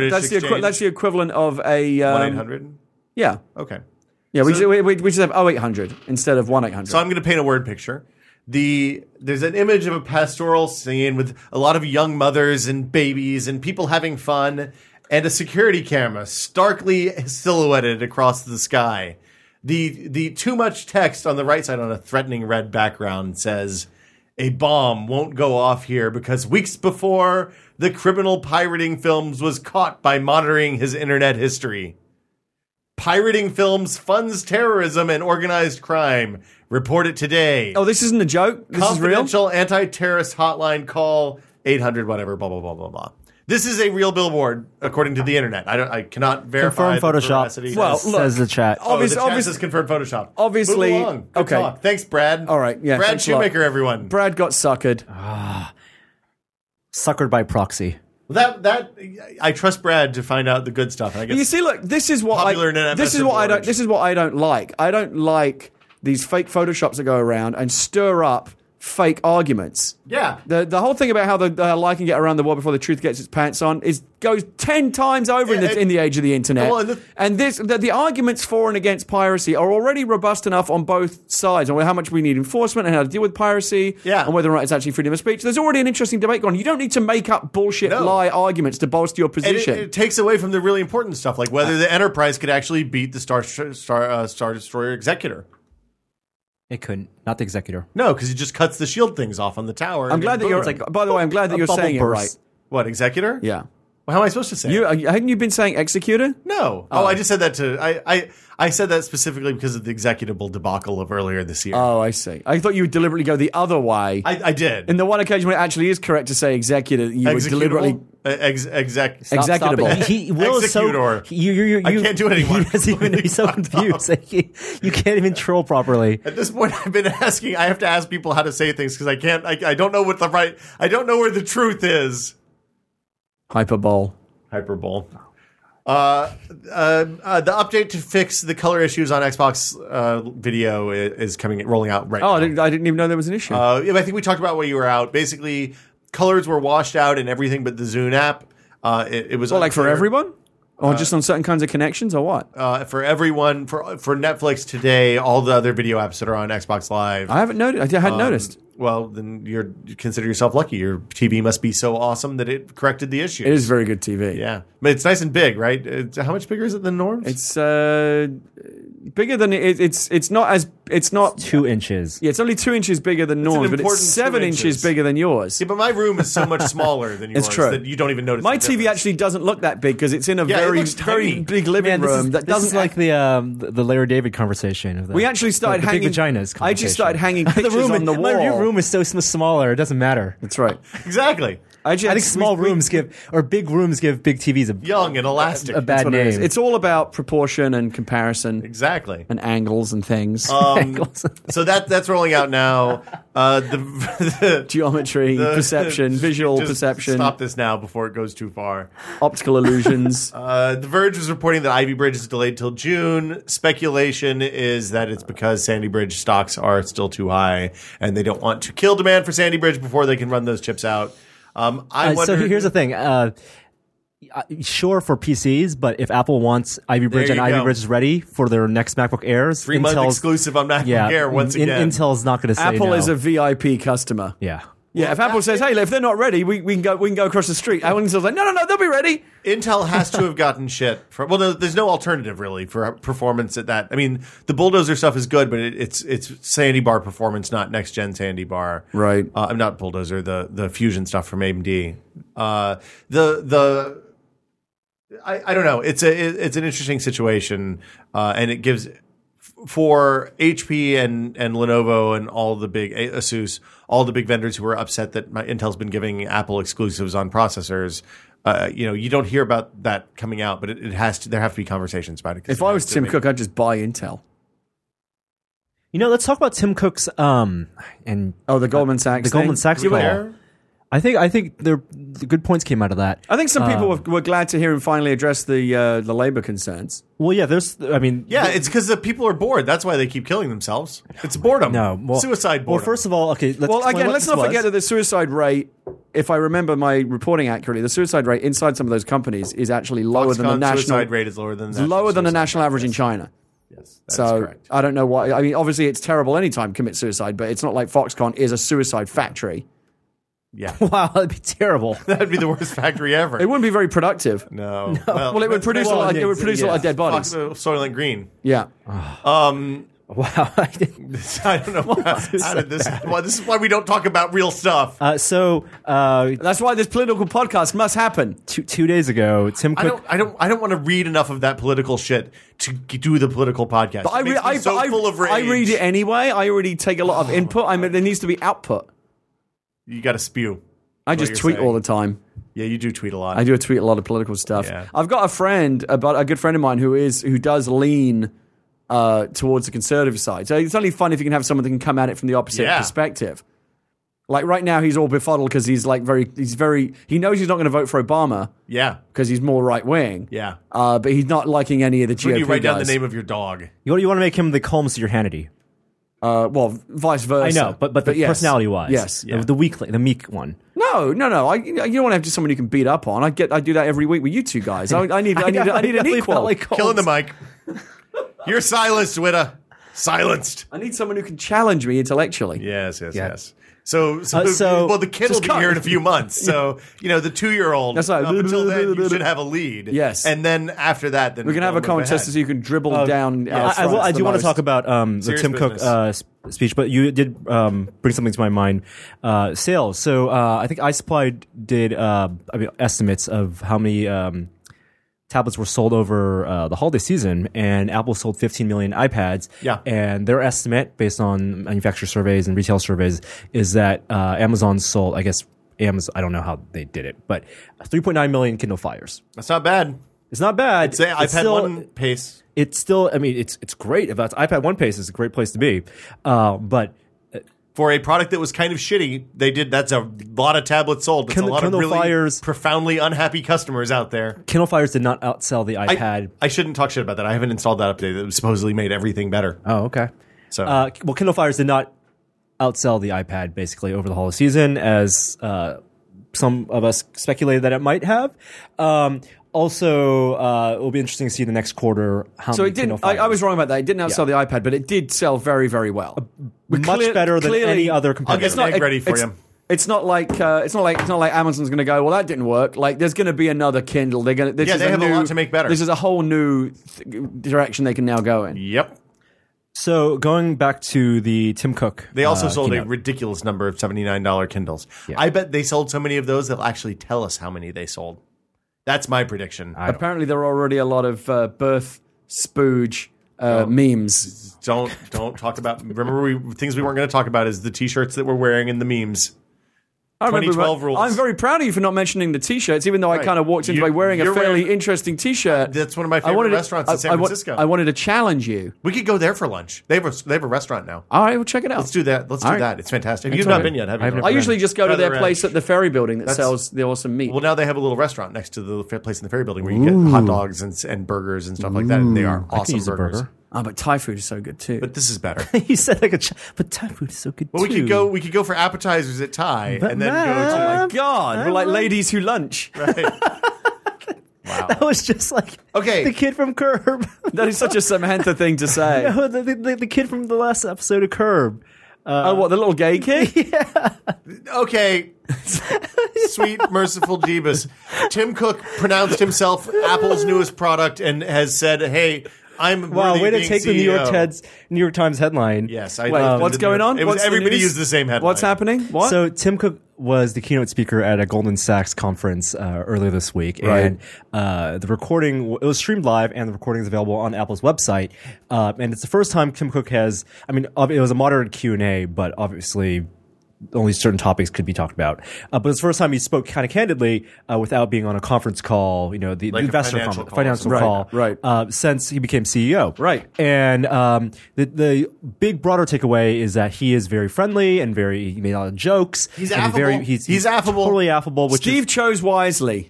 Which is a great thing for a CEO to be. People definitely like Tim Cook. He's who's not to like? Yeah, and I tell you what they like most of all is those fucking quarterly results they just posted. Yeah, I mean, the guy could be fucking Hannibal Lecter, and Goldman Sachs would be loving this guy. There's a definitely Goldman Sachs could be Hannibal Lecter. He could be literally eating the brains of someone in the audience right now, and as long as they're looking at those balance sheets, they're like, "This guy is the best." It's not the brains; it's the hypothalamus. Get it right, man. No, he eats the brains. Sweetbreads. Yeah, hypothalamus. Hypothalamus. It's a section of the brainstem. It's a gland.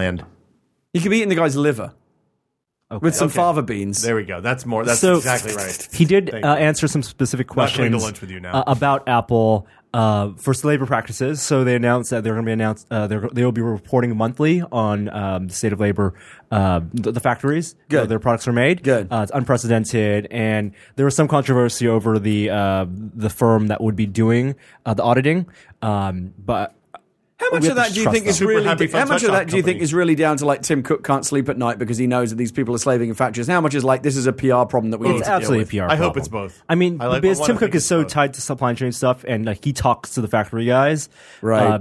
That's true. He's very hands on in the supply chain. So he's responsible for a lot of this, a lot of the supply chain stuff. Yeah, like the way they do supply chain is Tim Cook. Yes. Like the reason that, iPods, when they're sent from the factory basically to your house and not, there's no storeroom. Now, we've said before that like Apple has become kind of the poster child for this because it's such a big company. It makes very heavy luxury goods. So it's easy to make that like, oh, here's like the Chinese slaves making your shiny iPad. Yeah. And I think that's probably correct, and that is a terrible thing that needs to be made better. Yeah. Nike and many They should other move it to Malaysia. On the one hand, I go, well, is it really fair for Apple to be singled out because Nike and like pretty much every other company in the world, American company, does the same. But you look at the made in label on pretty much anything you own. It's going to say China or Taiwan or whatever.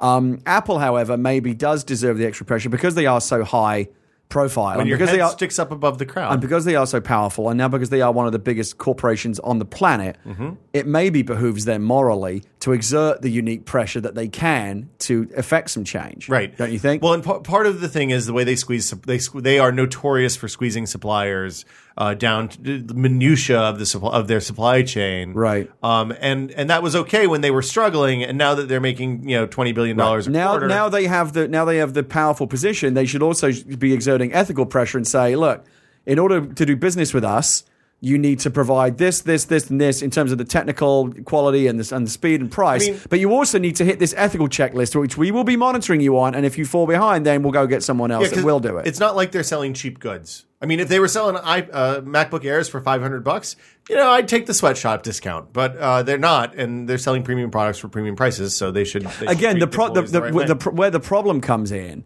And again, it always just comes down to shareholder greed, is that even though Apple is making its shareholders extraordinarily rich and is posting insane numbers, those people always want more. And again, I said this before, if Tim Cook were to go to his shareholders and say, now look, we can make ethical conditions and work conditions much, much better for the millions of people that slave away to make you all rich, but you're going to have to take a tiny little bit of hit on your profit margin, they would all want him fired. And when you say shareholders, you don't mean like the day traders, mom and pop people who own. No, I'm talking about the institutional investors, the big banks, the ones that get super rich. Yeah, the faceless multinational corporations, the Goldman Sachses of the world. Yes. So, people speaking to you directly. Just to be clear, I do not want the sweatshop discount. I was being facetious. If I was doing, I would. If I was Tim Cook, I mean, you want to know how secure you felt in your position that they couldn't just fire you or vote you out. Like, they did it with Jobs. They can do it with anyone. That I would go to Tim Cook and say, fuck you. We're going to be just a little bit less evil. I just want to bank a little bit in my account against going to fucking hell when I die. Yeah, you're extremely rich. You're just going to be slightly less extremely rich, and maybe millions of people that have to suffer a little bit less. If you don't agree with that, you are fucking scum, and I don't want your money in my company. Gary. And then I get fired, and then next thing you know, I'm living under a bridge. But you know what? I can sleep under that bridge. I sleep soundly. Well, I sleep Tim Cook with has the you just. removed because you're uglying up his commute in his. That's right. I don't want to look at floating that. Mercedes. I don't want to look at that poor person. You got the pink bear guy to beat you. Jeeves, drive faster. Right. 1% Norm comes with his ball peen hammer. Well, good thing the Tesla Model X has tinted windows other ways. Yeah. So you don't have to he's getting paw germs on my Tesla window. Wouldn't it be nice if the car window just blocked out the? Anyway, never mind. Well, it should give you an electric shock that kills you. Oh, that was in RoboCop. Oh my god! This is truly men of the people. One less person leeching off the system. No sarcasm. I don't want to talk about the iOS privacy stuff because no. I'm not done with the stuff with the Tim Cook. You seem like you have been. No, because there is more Apple stuff to talk about. Tim Cook talked about the big amount of cash they have. And how they're very deliberate in their purchases, and they're in their board meetings. They are now talking more about how they're going to spend that money. No announcement of dividend, of course. Did they talk about the underground layer, the volcano layer? No. The rocket ship in Santa Clara? Well, that's definitely on Sunnyvale, the radar. Wherever. Cupertino. Also, you talk about Apple TV a lot. And the reasoning of why they still consider Apple TV a hobby. Apple doesn't do hobbies, but they consider Apple TV a hobby because they feel like there is something there, but they still call it a hobby because they don't think the market is big enough. That they don't think that when they enter the market, or the market that they're in, they can't make an impact as much as they have with other product categories. That's really all I wanted to say. You should listen to the investment call if you're interested in fascinating. Apple. The Apple TV stuff is good. The conference keynote. They're not. I mean, the upshot is they don't think they can make the returns on it that they want, and or that investors are going to want. but that it's an interesting place to be. I think that's all that needs to be said, though, really. Next topic, Path and the iOS address book kerfuffle. Is there an extra L there? I always say that wrong, I think.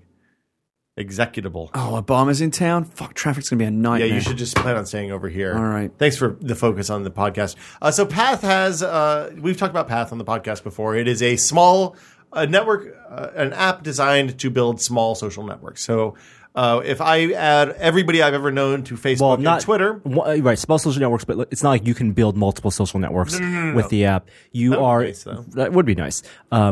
It's replacement for Facebook, but actively encourages you to have a fewer number of people in your network. To the point that they'll disallow anybody over. The analogy I use now is I use Path for people I really care about, Twitter for people I kind of care about, and Facebook for people I don't really care about. Well, I'm glad I'm not one of your Twitter followers then. We talk on Facebook all the time. Well, if you're part of all three, then Path is the inner circle of trust. It's more intimate. You can share your location. You can share things. So it's going to people, good friends and stuff like that. So you got to curate it very carefully. I had a bunch Don't of let friends, just anyone into your Path. I have a bunch of friends who had secret Twitter accounts that were locked in private and only had 20 followers. You don't need that anymore. All of those have gone away because they're all on Path now. Yeah. Right. So the story is that Path got into some trouble because an engineer found out that they are storing, not only taking your address information, your contact information, but storing it. And it blew up into a big deal where the CEO of Path had to come out and apologize, that they wouldn't do it anymore, and they would have to ask users before they do that. I mean, it's a system where if you create an account, you say, your friends from your contacts list also are on Path. Would you like to add them? It does that by uploading your address book to their servers, and then they find out from there which of your friends actually use your service. Many other services use this. Twitter, Instagram. Well, Instagram doesn't anymore. Twitter's going to fix it too.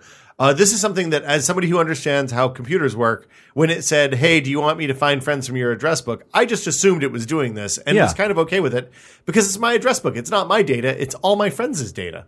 Right. But the fear is that in some parts of the world, that the address book data is very private and precious. Yeah, and there's been a Silicon Valley reporter / angel investor, whatever the fuck that means, pissing match that we're not going to talk about because it's inside baseball and boring. But the idea of privacy in general, I mean, what levels of privacy you should expect from these mobile applications, and do you need more dialog boxes asking for permission, or do you want just to have CEOs beg for your forgiveness? Well, the point is, Apple needs to. But one of the things that Android does do well is when you install the app, when a developer uploads an app to the Android market, then they have to say, "Here's what this app does," on a kind of list of potential security things that users might want to know about. Right. So when you install most the app, people don't read that fine print. Most people don't. Okay. But the thing is, it's there for the people who care. Right. And if you don't read it, then it's your fault, not the app developer. Also, that's why I think it's bullshit that those Twitter apps and Facebook apps, when you allow permission, they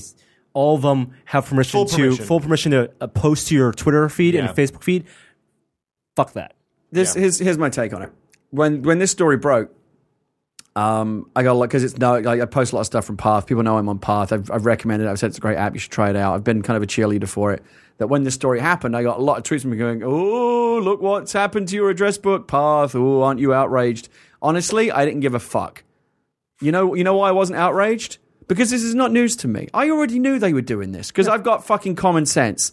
Social media privacy, the very concept of it is an illusion. You are a fool. If you're on Facebook or Path or Twitter or Google Plus or Pinterest or any of these places and you think that your information is not being used and kept and used and made to monetize things for advertisers, you're an idiot. Of course it is. You should read Nick Bilton's thing in the New York Times.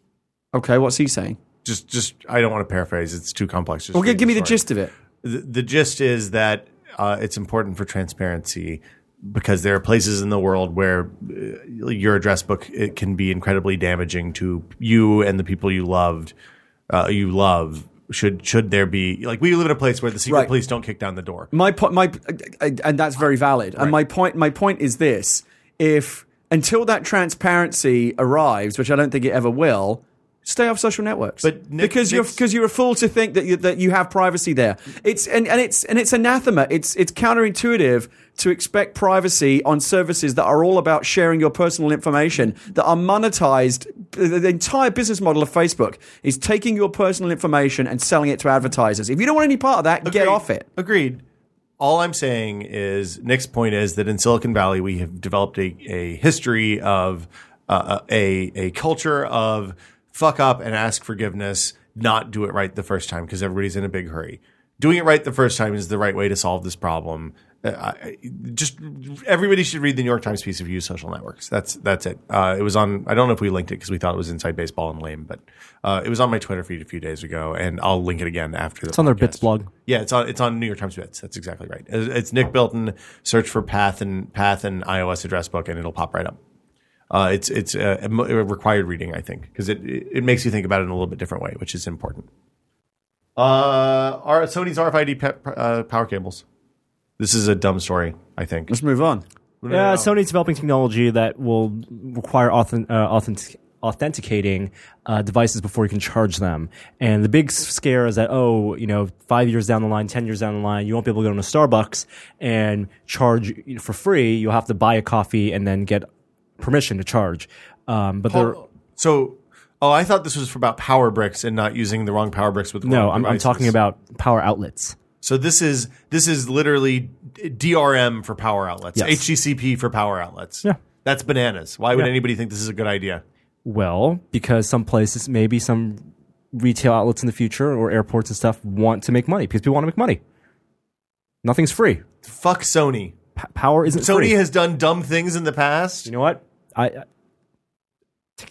This could be a profit center for Norm Manor. You could replace the power outlets in the common areas. So this is like and track people's power usage. So like basically, this maybe I'm reading this wrong, but the situation would be: I go to an airport, plug in, and I actually get like a pop up on my device saying, "Would you like to buy some power?" Yep. Fucking hell, that is scary, but also kind of awesome. Like that's going to happen. You could tell like the airports and the cities are going to want to implement this. You know what? You don't have a right to free power. You're basically leeching off the airport's That's power not what supply. Kanye taught me.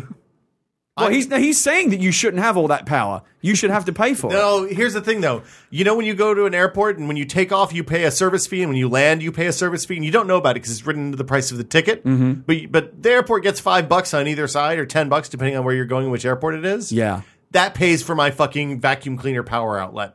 Does it? What? Because you've decided it does? Yes. Okay. Absolutely. All right. Just like the AT&T service fees that aren't really service fees for the feds, give me the right to bitch about AT&T. So given that you feel like you've already prepaid for that power, are you annoyed when you can't find any power outlets around? I just go over and be like, look, I already paid for this power. Get off my outlet. So But they've also paid for it. No, maybe not. Maybe they're employees.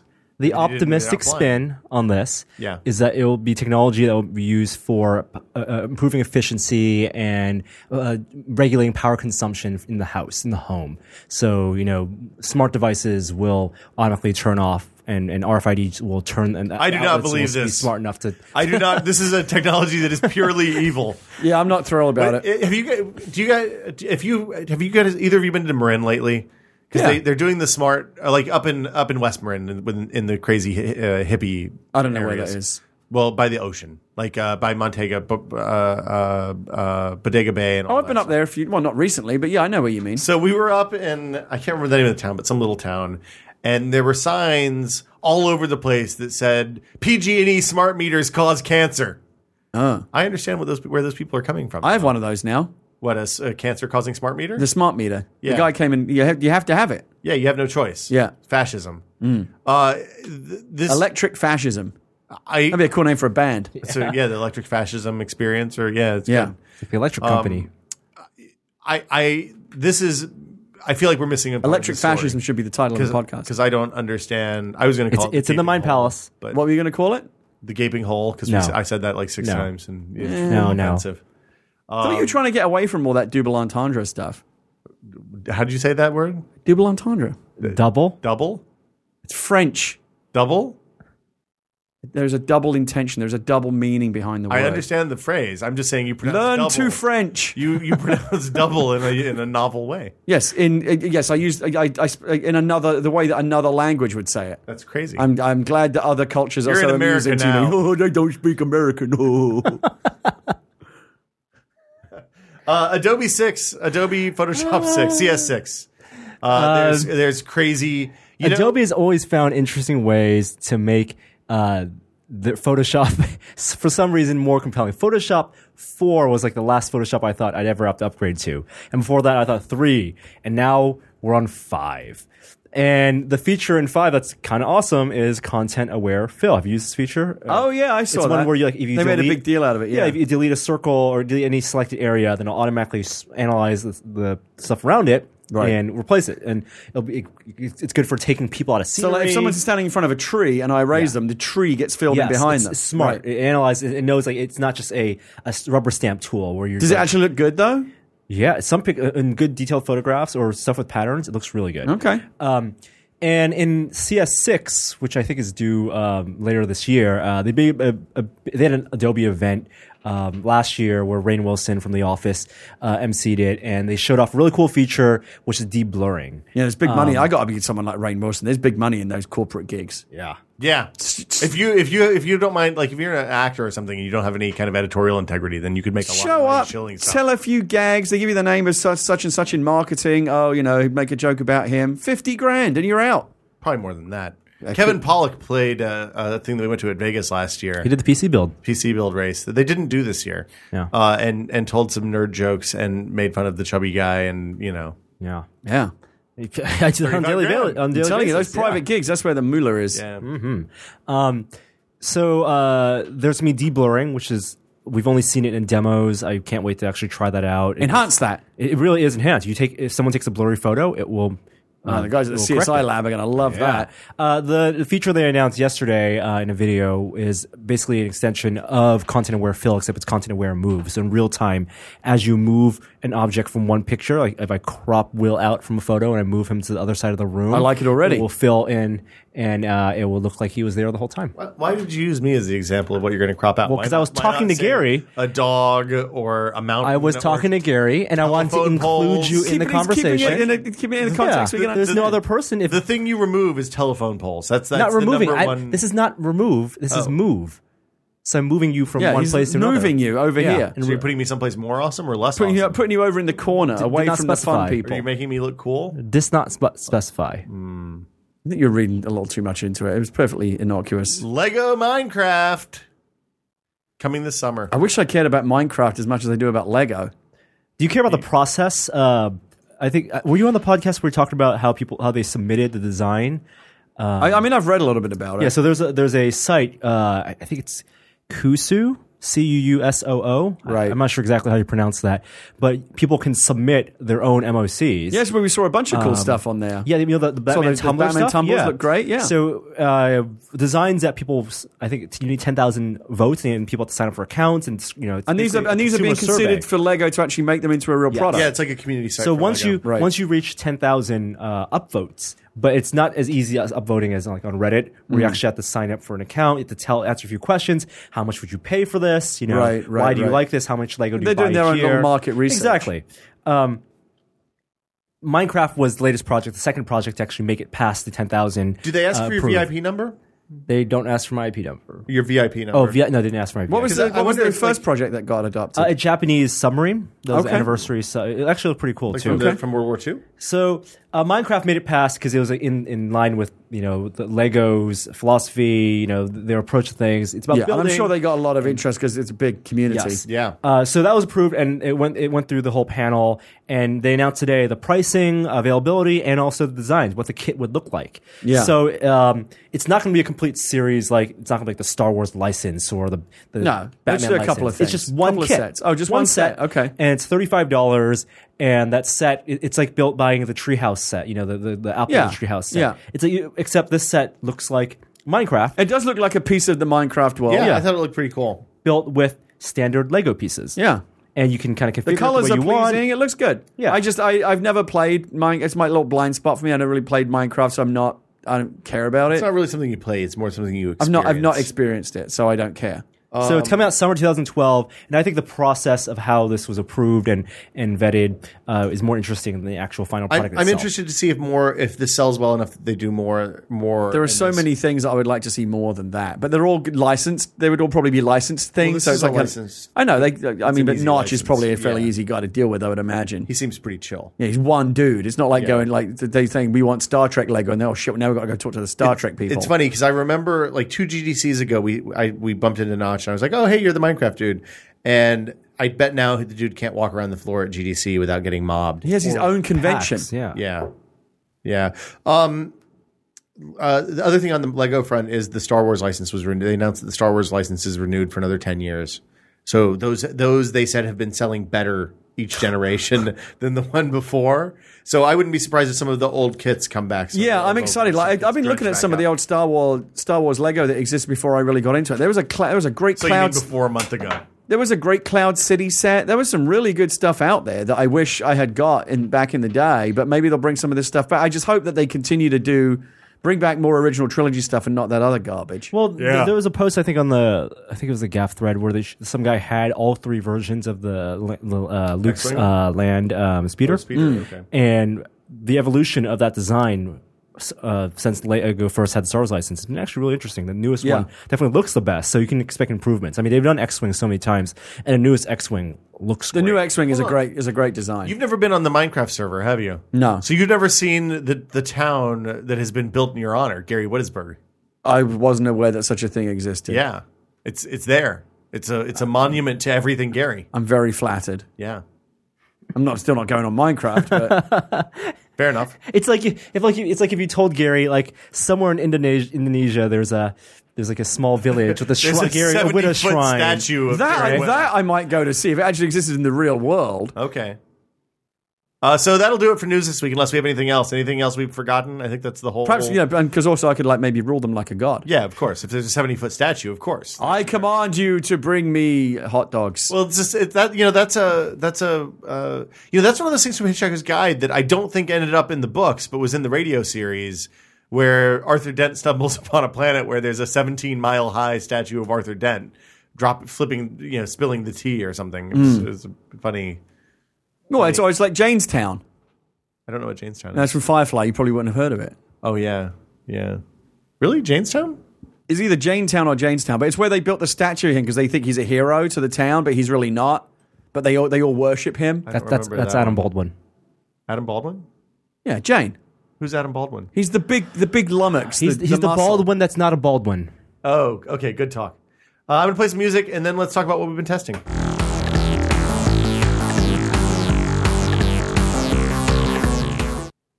What have you been testing this week, Norman? I want to talk about Clear app. My feelings about Clear app are abundantly clear. What's clear? It's not. This is not the airport security thing, is it? No. No. That was a good Kinda clear. thing. That was cool. I liked that back in the day. Died. I know. It came back. Did it? It's not the same. All right. So what's You this still have to clear? take your shoes off. Okay. This is a really stupid to-do list app that doesn't do anything novel except for have really cool shiny UI. But it doesn't let you post things longer than 17 characters or 15 characters or something like that. And it doesn't sync it to the cloud. And you can't access it on your PC. But it looks really pretty. Have Sounds about you right. just been suckered in by the gloss of it then? Norm has. I think I think it's very shiny. I admit the gloss of Path and how beautifully the aesthetic of the app is a big reason why I got suckered into it. I like the shiny things. What is that? That's Clear. Oh, it just looks like a check mark to me. Well, that's the instructional guide. It needs instructions. It's that advanced. 7 pages of instructions. All right. Okay. I mean, you haven't really sold me on it. No, it's bad. Don't spend money on it. It's stupid. We did it app of the day. I think it's today or tomorrow. I can't remember which one. Our apps of the day recommendations. Like, can you have an app of the day that you Sometimes say they're notable. sucks? Okay. Sometimes it's just because people are talking Well, like about saying them. crap of the day for the bad ones. Yeah, I stopped doing that actually. But thanks for pointing it Crap out. of the day. Yeah, well, crap of the day. Everyone needs to have a good crap of the day. The question is, do you have your crap of the day in the morning or the evening? Oh my god. Sometimes I don't go at all. Really? It's not good. Those are always bad days. You should have a crowd. Don't hold it in. When you get to my age, regularity is nothing. You can't just. I have some. John Stamos has some yogurt. I'm going to be taking Activia and fucking sending videos to Jamie Lee Curtis at this rate. I bet she'd love that. Hey, look what I made, Jamie Lee. Mine was going to be really graphic though. Like, I'm going to put the iPhone in the toilet bowl, and you can see me shitting into the toilet. And Jamie Lee Curtis will be like, "Oh no, this is not the kind of video I wanted. We can't put this on TV." Why? It was a It's going to be like really sick. Welcome to your new normal, Jamie. I'm going to be like the puppet from Saw, shitting into my iPhone and making Jamie Lee Curtis watch turning it. your mic down. This is terrible. FaceTime, ass time. Yeah, FaceTime. It'd be feces time. Fecal time. Feast time. For the love of God, don't eat corn. Don't eat corn. Just keep blocking my number and keep stalking her. Who's this? Oh, that's terrible.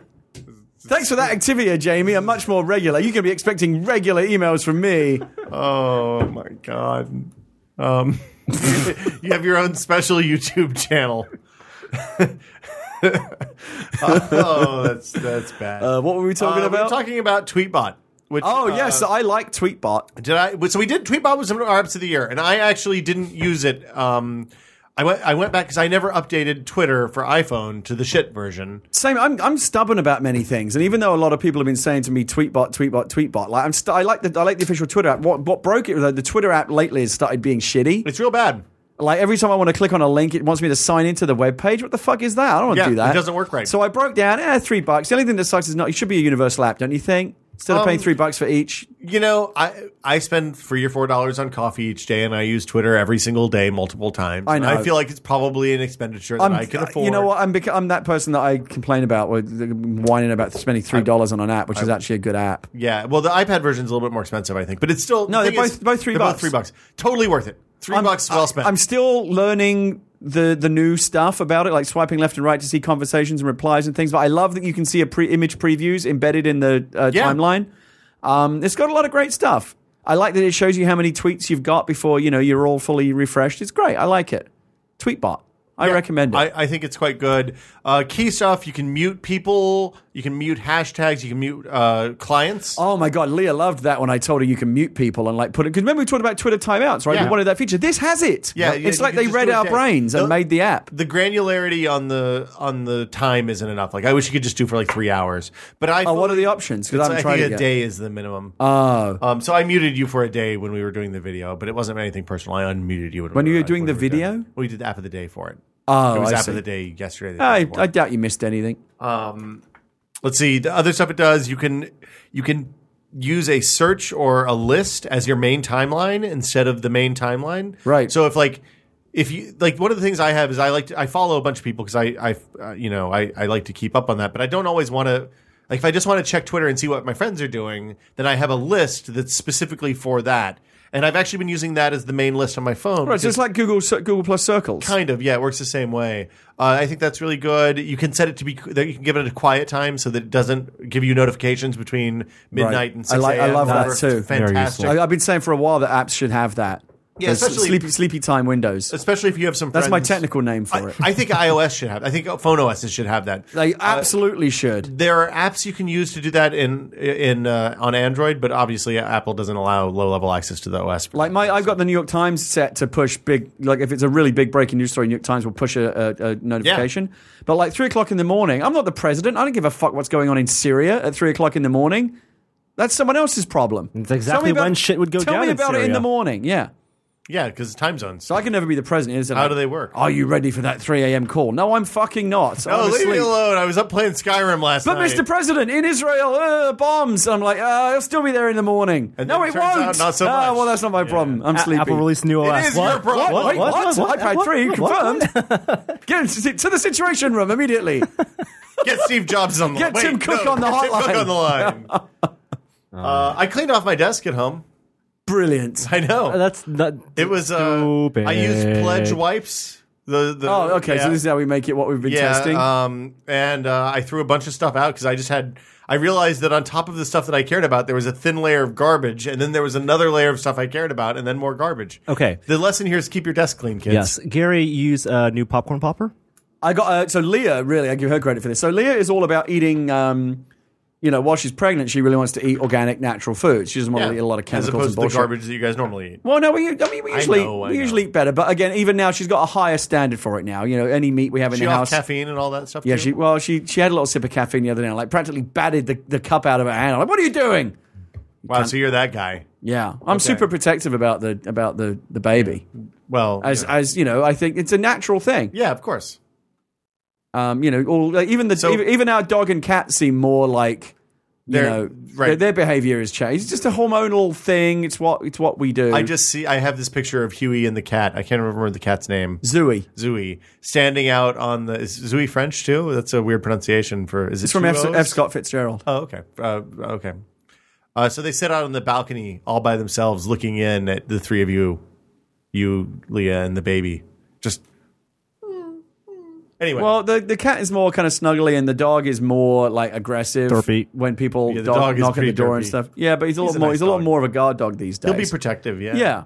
And I found that myself. So anyway, the point being that Leah wants to eat natural organic foods right now. Yeah. And we like popcorn. She especially likes popcorn. But it's very hard to find popcorn that is just popcorn. Doesn't have a bunch of pick up a box of even like Newman's Own organic popcorn. It's got a bunch of shit in it. Microwave popcorn is bad. Yeah, microwave popcorn you want to stay away from. Right. And even I like to make Jiffy Pop on the stove. That's fun, but again, it's the same shit. Yeah. So what Leah does now, she got a $20 air popper, $20. Yeah. It's a little air popper. Mm-hmm. You throw this. She got some Pop Secret, which is when you actually buy just the unpopped corn kernels. Yeah. That is natural. It says on the ingredients. The ingredients. Corn kernels. That's it. Well, there's organic popcorn and then there's regular popcorn, but right. There's nothing added. There's no nonsense or anything. Right. And what I actually was amazed was it's quicker. It's even quicker than the microwave. You turn on and you get the satisfaction of seeing it all blowing up, geysering out of the popcorn popper into the bowl. And we got some, melted. And there's a little thing on the top where you can put some butter, and the heat of the air melts the butter. I love vindication. Pour the butter on. I love being vindicated. Yeah, but we're still not doing like the crazy old timey hand crank thing that you're doing. You what? The Whirly Pop. Yeah, Norm said the Whirly Pop. Is the Whirly Pop good? It's good. When I said, hey, you should try the Whirly Pop, it's much better than that microwave garbage. Because the Whirly Pop, air popper, not exactly the same thing, but the quality popcorn is close to the same. Yeah. Hey, look, when my eyes have been opened, I'm willing to admit it. I'm happy that you've moved into a bigger world. I'm not it's really I told good you so or anything like that. Oh, and I tell you what, I really discovered. We discovered salt and vinegar popcorn seasoning that you put on. But you isn't that just the same garbage that's in the thing? Well, that's for me though. I can have that. Oh yeah, okay, yeah. It doesn't matter how long you last. No, Leah just melts some butter and puts natural butter and a little bit of sea salt on top, and then she's got her natural popcorn. And I'll put buffalo fucking shit on it, all kinds of stuff. So, not actual buffalo shit, but buffalo flavored stuff. Yeah. One of the things that I sometimes do is we get that Emerald, the essence stuff that they sell. It's just like 3 different kinds of chili powder. Yeah. And I pop some of that on the popcorn with a little bit of butter. Yeah. Fucking awesome. Well, I put some of that devil dust that I got from that market in Philadelphia. Yeah. Oh, the spicy herbs. So I use the Whirly Pop. I do a half a cup, 2 tablespoons of oil, and turn it real slow over medium-high heat. And it takes 4 minutes. It's really good. It's amazing how much it pops up. We only put a little bit in, and then there was, shit, we're going to need a bigger bowl. It's still coming out. Yeah. Well, the one problem with the Whirly Pop is if you put too much in, then it can make a real explosive bad situation. It turns out popcorn will catch on fire. It's almost up there with the Zojirushi in terms of a great product for only $20. It's amazing. Well, the Whirly Pop's $20 too, just to be clear. Okay. And it uses fire you already have. Other stuff we've been testing.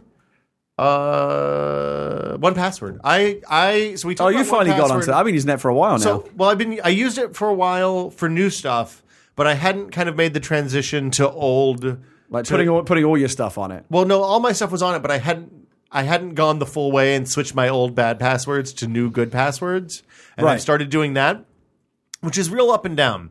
So when I'm on my home computer or one of the machines that I have 1Password installed on, which is my desktop at home, my laptop that I use for work, my iPad, my iPhone, no problem. Awesome. I have everything. I can copy and paste, whatever. And I have these ridiculous 22 character letters, symbols, numbers, capitals, ZYM 4 plus asterisk, whatever. High security strength passwords. It doesn't matter ultimately, but whatever. That's great. The moment I come to another computer, I'm like, oh, I need to sign into Twitter on this podcast machine. I don't have 1Password installed here. I'm like, let me open up my iPhone where I have the list of passwords, and I go and I look at the iPhone, the Twitter password, the new super secret Twitter password, And I'm like, well, Right, you're not going to want to type that in manually. there's no way I'm typing this in. I'm Right, fucked. but that's why you just go onto the 1Password website or Dropbox, or you put the extension on any other browser that you use commonly at your work or whatever, and just get it that way. Yeah, but the only place it breaks down is on the computers I don't want to have 1Password installed because I only have a limited number of installs for that, and you don't want to. I know, but how many other computers are you on a regular basis? I bought the 5-pack for Mac and Windows. So Right. Gina's laptop has it, my desktop has it, my laptop has it. At the time, I was using a desktop at work too, so the laptop was kind of an in-between computer. So I guess I could put it here, but it seems like a waste. Yeah, it probably is. Yeah. So I just use Twitter from my phone. It's the other side of that now. But I think it's a fantastic thing. It's a little bit expensive for what it is. Or if you're using Chrome or whatever, just just do the laborious, type the password in one time, have Google save it, and you're all good. Yeah, but then other people would come in. Literally, people like me. Literally, there's no way that I can type the password. Like these passwords, they're so ridiculously long and they're so convoluted. I'd muck it up somehow. Okay. We're past 2 hours, so Ooh. Really? Well, not from when we started. From when the recording started. past 2 hours. Let's take a question. Let's take a couple questions. Norm, are you ready to go? Are you hungry? Is that what I'm getting? I gotta use the bathroom, but Well, I can hold. Should have done that before you started. Hold on just a sec.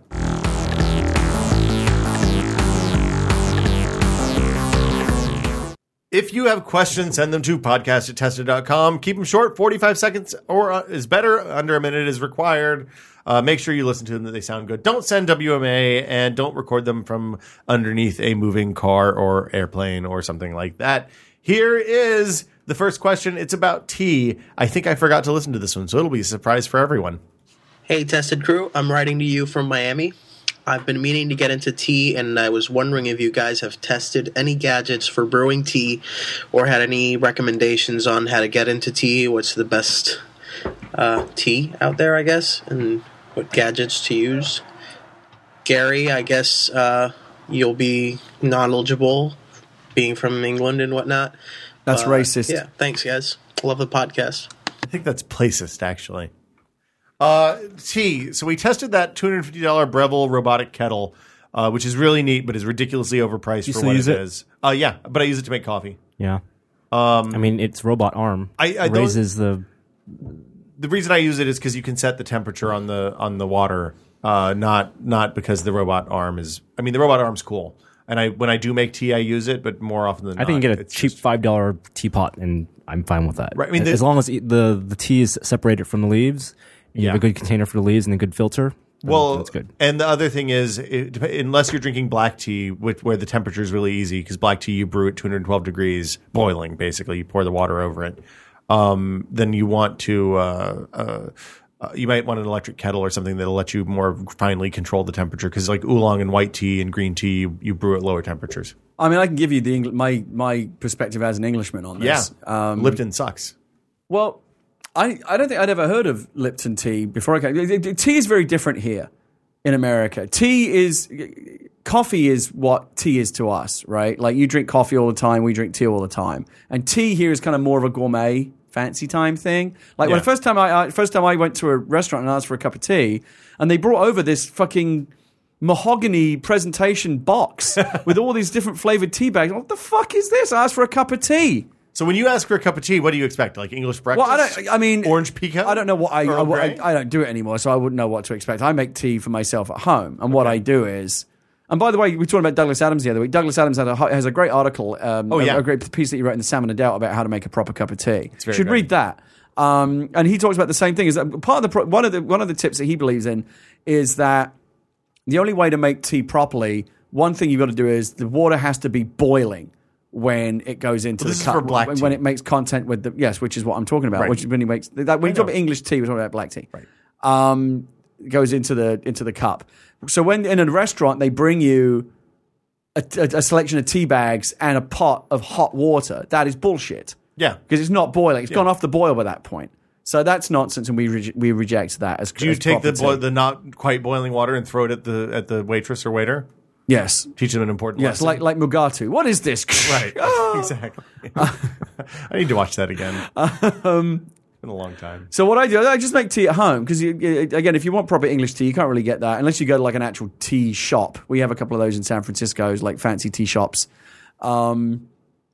But so what I would do if you want to make like what would be considered a cup of authentic, regular English tea, what we call a cup of char in England. Okay. Is go to a specialty market like a Cost Plus, one of these places where they have food from around the world. Get a box of PG Tips tea bags.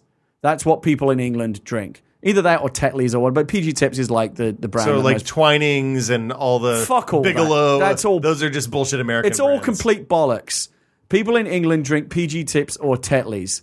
And what you do is you get a box. Does the Queen drink PG Tips or Tetley's? I don't know what she drinks. Okay. You don't know the Queen? That You're both from information England. is not privy to me and regular So the English Queen common doesn't folk. say, PG Tips is the only tea bag I'll drink. She very well might. Okay. I don't know. I can just tell you what common folk like me, The Chuds. yes, the chuds, Okay. drink. What I do is you get a bag of PG Tips, and they changed the design now. There used to be like a flat sachet, like a perforated paper sachet with Yes. the tea inside it. You know when you asked about words that I thought you pronounced differently than you do? Yeah. I thought that was pronounced sachet.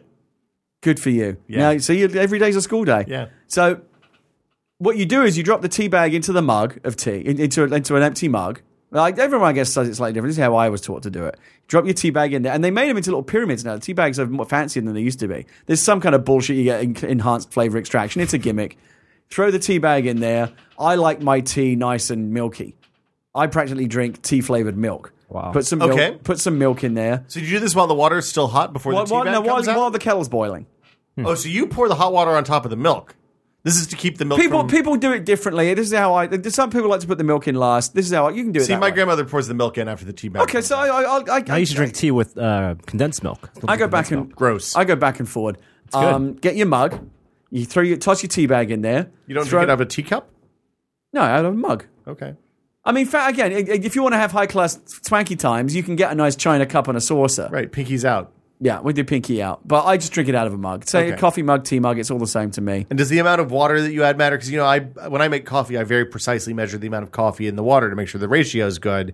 You just fill up the mug with water. Yes, when you see those bricklayers and guys on English building sites, they're there with their finely calibrated scale, making sure that the exact right amount of water is Hold on. going in. So this is funny to me that like the guys that are doing like heavy construction work in England are opening up their thermoses full of tea. Because Like I said, it's like- if you did that here on a construction site, I Yeah. think you'd probably get beaten. But again, because tea, Fella would get his ass because tea is to English people as coffee is to You have to have, like Americans. the tea hidden under the right. Sounds like vodka or somebody has a something. case of the moon days. Tea just flows like running water in England the way it is coffee is here. It's not a fancy thing. Okay. Got it.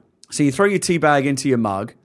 You apply your water from the kettle as it is boiled, so it's still boiling coming out of the cup, so it's super hot. Yeah. And then you put your sugar in, a couple of spoonfuls of sugar if you like sugar. I like a lot of sugar. Okay. And not anymore. I have the sugar Right. bullshit substitute, but back in the day.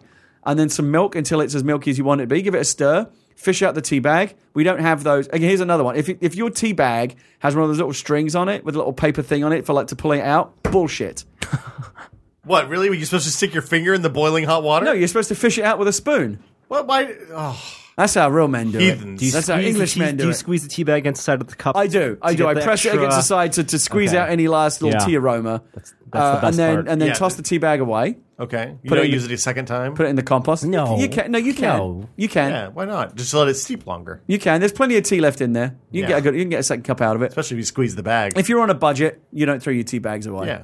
Well, I mean, my grandmother always tells about when World War II when they'd make a tea bag last like 3 weeks. Or Oh, for something. sure. I mean, it's Wow. pretty weak tea by that point. Right. Well, you pick them up out of the anyway. Never mind. And then you wait for the tea to cool down enough that because again it's going to be practically boiling. You got to wait for a bit, and then you drink it. Then you drink the tea. Or of course you can make a pot. Throw a couple of tea bags into a pot. Yeah. Warm the pot first. Of course. Pour hot water into the pot first. This is important with coffee making too. Right. Always warm the vessel. That You've the got hot to heat coffee's the gonna pot. go So you heat into. the pot, and then you pour the tea in. Don't leave the tea in for too long, otherwise it'll stew.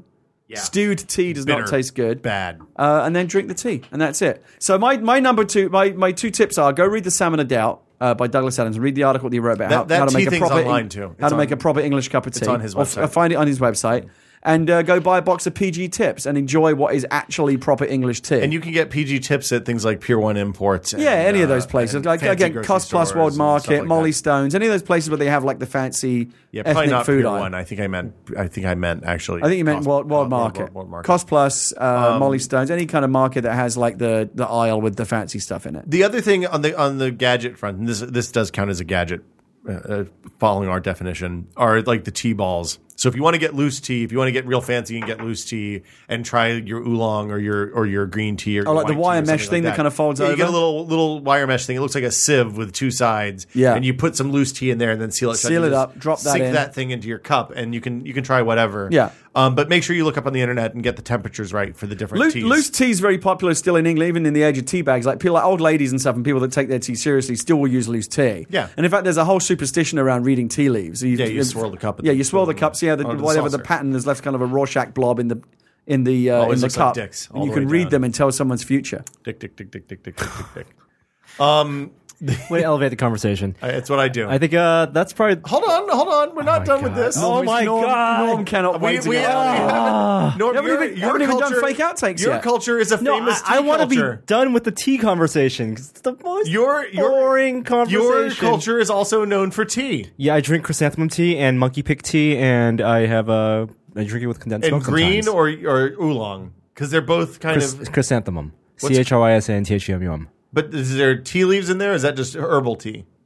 They're tea leaves. Are you sure? Yes, they're tea leaves. Positive. Yes. Okay. Yes. And how do you prepare tea? Hey, Mom, can you make me some tea? Really? So like, you Oh, drive it's over the to your best parents' tea. house, and then your mom makes It's the only tea? time I really drink tea. Lessons learned on the Tested podcast. That'll do it for us today. As always, thank you, Gary and Norm, for sitting in this small room. It's much less sweaty than normal lately. It's not that hot. The temperature is quite clement in here. It's is that the opposite of inclement? Yes. Is that really a word? I've never heard anybody say that before either. Yes, there was clement, and then there was inclement. I understand. When there's yes. I assume that clement fell out of use thousands of years ago. And Well, it's not commonly used, but it's still a real word. Okay, just making sure. We'll be back as always next Thursday. Check us out. Follow us on Twitter. I'm Will Smith. Norman Chan is N Chan. Gary Witta is Gary Witta. Gary, you have a project to plug.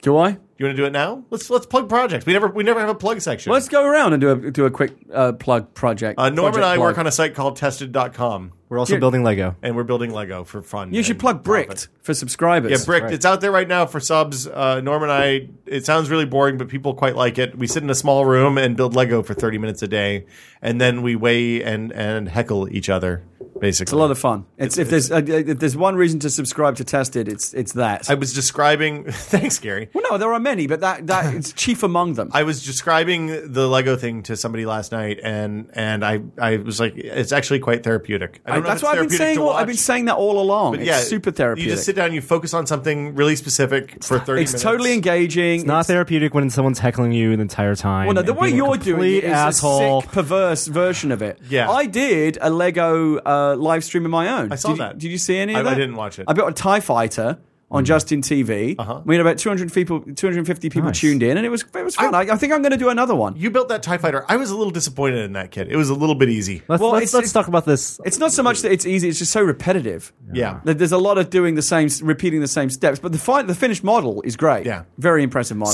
So you have some news, Gary. Oh, the Walking Dead. Yeah. Okay.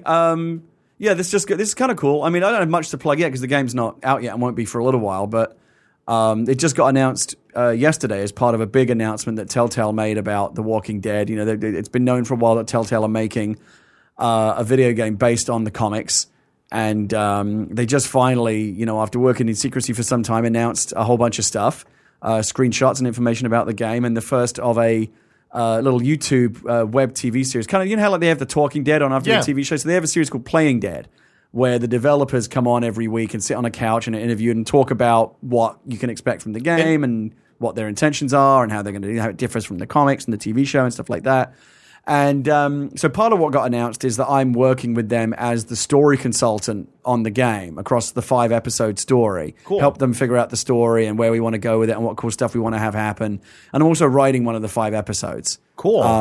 Which will, you know, I don't know exactly what the release date is, but at some point in the spring, it's 5 episodes. First episode will come out, PC, Xbox 360, and PlayStation Network. And this is based on the comic, not the TV show. Right? Yeah, so the TV show is a separate thing, and this is based more in the comic universe because the TV show is kind of is to some extent kind of doing its own thing. Yeah. And the game, even to an even greater extent, does that as well. Like it's set in the same universe, but like there's no Rick Grimes. It's not just retelling the story you've already seen. It's a new set of characters. In the same universe. Will they cross paths? Yes, like so in the first episode, you will meet and have fun with Glenn. Oh, he cool. he hangs out with you a little before he goes off and hooks up with Rick and his crew later on in the comics. Okay. So there's some overlap. So you hear that Herschel's farm is one of the locations that comes up later in the game as well. So there's the sense that you're all in, as Rick is doing his stuff in the comics, you're off doing this other stuff that we're now talking about in the game. Mm-hmm. So that's fun. We got to do some really gruesome, gross stuff. Okay. We're still working on it right now. The first episode is pretty close to being done. It's not something I want to play while I'm eating dinner. No, we came up with some real grosser than the TV show. We talk about this on Playing because I'm on episode 2 of Playing Dead, which comes out next week. And those are the guys, the Idle Thumbs guys, aren't they? Some of them are. Okay. Yeah, Sean Vanneman and a couple of the other guys that we now work at Telltale. Love Idle Thumbs. Good stuff. Yeah, good. And it's coming back apparently. I'm excited about that. Anyway, so I'm on episode 2. I'll plug it next week, I'm sure. I'm on episode 2 next week talking about... We had 2 main intentions. One was that we would hope that Robert Kirkman and also like the people that work with him on the TV show would look at it and go, oh, we should have thought of that. Like, trying to come up with good stuff for the characters. Trying to one-up them. And also to have them go, oh my God, that is disgusting. Because we came up with some really, like, in terms of like the zombie grossness, there's some really, really harsh stuff. Well, so, and since it's a video game, you can kind of go much further than they're going to go on the TV show. Yeah, and it's fun as well because, the great thing about those kind of scenarios is it's all about putting characters in really agonizing situations and forcing them to make really hard. There's no good choice. It's like, well, do you want to make this shitty choice or that shitty choice? And like forcing players to make those kind of decisions is a lot of fun. Cool. Yeah, I can't wait to play it. So we'll have more updates as we go. But I think like around April or so, you might be seeing the first episode. Perhaps hopefully. around the end of the TV series, this current run of the TV series. I think that might be right. Yeah, so an jump right out of the TV show and into the game. What an astounding! And hopefully by that point we'll be seeing Oktobercast or whatever the spring version. Of we're calling it Oktobercast. I think that's kind of dumb. Take it offline. Of course, it's dumb. Lego cast, 24-hour Lego build. I'm sure that Lego will take some part in the next Oktobercast. So that'll do it for us this week. Thanks to Kemang Paul from the forums for this week's very special tested show outro music. Outcast? Playing out music. The song that we play at the end of the show. Hi there, I didn't see you. Tested.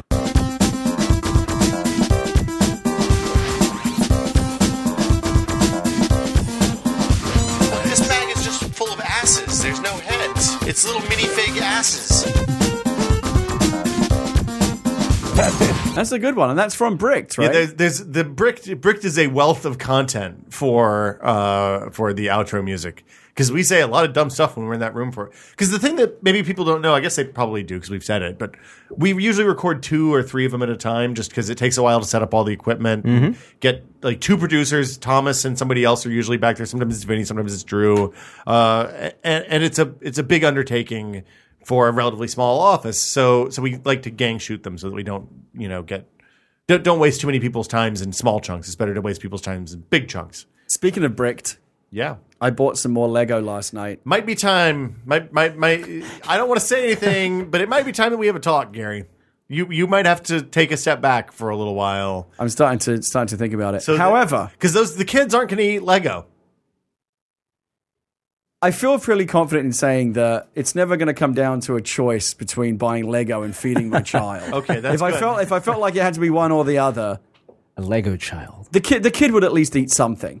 Something. That's The kid's not going to starve. Not going to be the best deli May not be meats. eating the finest foods Yeah, so not high in fiber. because Lego ain't free. Right, that's true. But it's not going to starve. Puree some bologna and jam it into the bottle. That's what I go say. to Costco. You can get that stuff. I get with that one of those the baby food maker thing. Yeah. I saw that video of Veronica showed us. What's it called?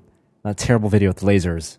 I have no idea what you're talking about. No, the lady who made they had the party. Oh yeah, Baby food making is a real thing. demonic baby food, Yeah. baby bullet, the baby bullet. Well, The baby bullet. The baby bullet stuff, like that's real. Like the baby food making, a lot of people just take their normal Yeah, dinner. again, people want to feed their kids Yeah. natural shit, and a good way to do that is to actually use Just make whole it yourself, ingredients and yeah. make it themselves. Yeah, Tupperware. Right. Lots of Tupperware. Absolutely, and that starts with how breast milk is better than formula, Yeah. right?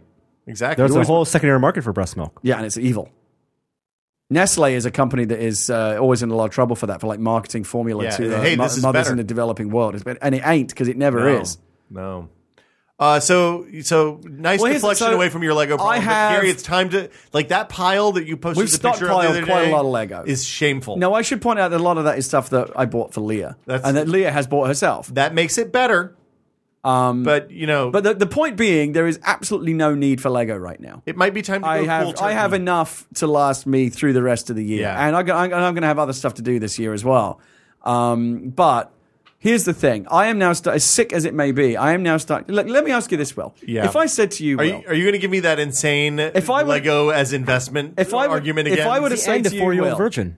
Yeah, if I were to say to you, Will, Will, yes, I Gary. can invite you into a stock market, which, unlike the Dow Jones, unlike the NASDAQ, unlike the Financial Times share index, unlike any of these things, unlike the Nikkei, this stock market will never go down. Your investment is guaranteed. You know how they say on those TV commercials, investments may go down as well as up? These ones don't. I am guaranteeing you that any money you invest can only appreciate in value. Do you remember? What would you want to give me your money or not? And it's a solid, solid guarantee. Have you ever heard? Do you remember what happened a few years ago when a guy went around and he said, "Look, I can give you 8 times the return of the Dow Jones Industrial Average and the NASDAQ together." Right. And he got a whole bunch of money from a whole bunch of people. And what ended up happening with that? Do you remember what his name was, Gary? Yes, his name was Bernie Madoff. Yeah. And this is not that. This is not that. It's so crazy because he made off with all their money. Yeah. So unfortunately, you got to think about that when you're investing with people. Yeah, you got to worry about that. If your name is like Bernie Swindle or something, you probably are not going to give that guy your money. I'm Will Swindlepants. Yes. So Copy there's Feely. no such thing as a sure thing. But there is, because it's scientifically, historically proven. Look at any single Lego set that is now out of production, any of them, any single one.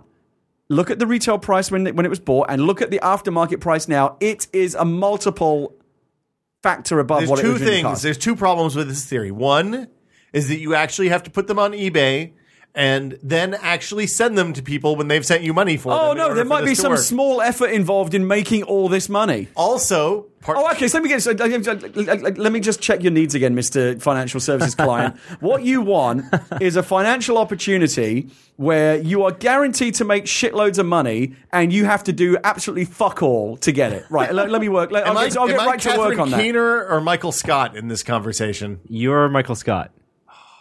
Here's first off, you're never going to post. You're never even going to. Have you ever sold anything on eBay to date? What you basically just want is a money replicator. I'm asking you a simple question. Replicator, $10 million US. But then you got to talk to it. Oh fuck! What? So much effort. If you take your microphone, scooch over and block the door because this is an intervention. We're keeping you in here until we get to a point that you let loose of this insane theory. Pretty soon you're going to start buying multiple sets for investment purposes. I'm still waiting for you to get past all this blather and tell me why the investment plan that I've outlined is invalid. All it takes to not... Do you know what the price of the Ultimate Collector's Edition Millennium Falcon is going to be when Lego re-releases the Ultimate Collector's Edition? That is why you sell it now when it's at the high price. Of course, you don't wait for it to go down again. Lego is becoming more popular. And even if it does go down, and also when they reissue it, it won't be the same set. It'll be a different design. So in that the one past, will always they've be never unique. done that, but who knows? In the future, Holy crap! they can do whatever they Snowspeeder want. is 1,500 pounds. Thank you, Norm. That thing looks like it only weighs like 32 ounces. I bought Leah they have a street, right? These modular buildings. I bought Leah a greengrocer. It's $150 retail. Yeah. I bought that a year ago. You can't buy it anymore. Do you know the cheapest you can get that for now in the aftermarket? $530. Okay.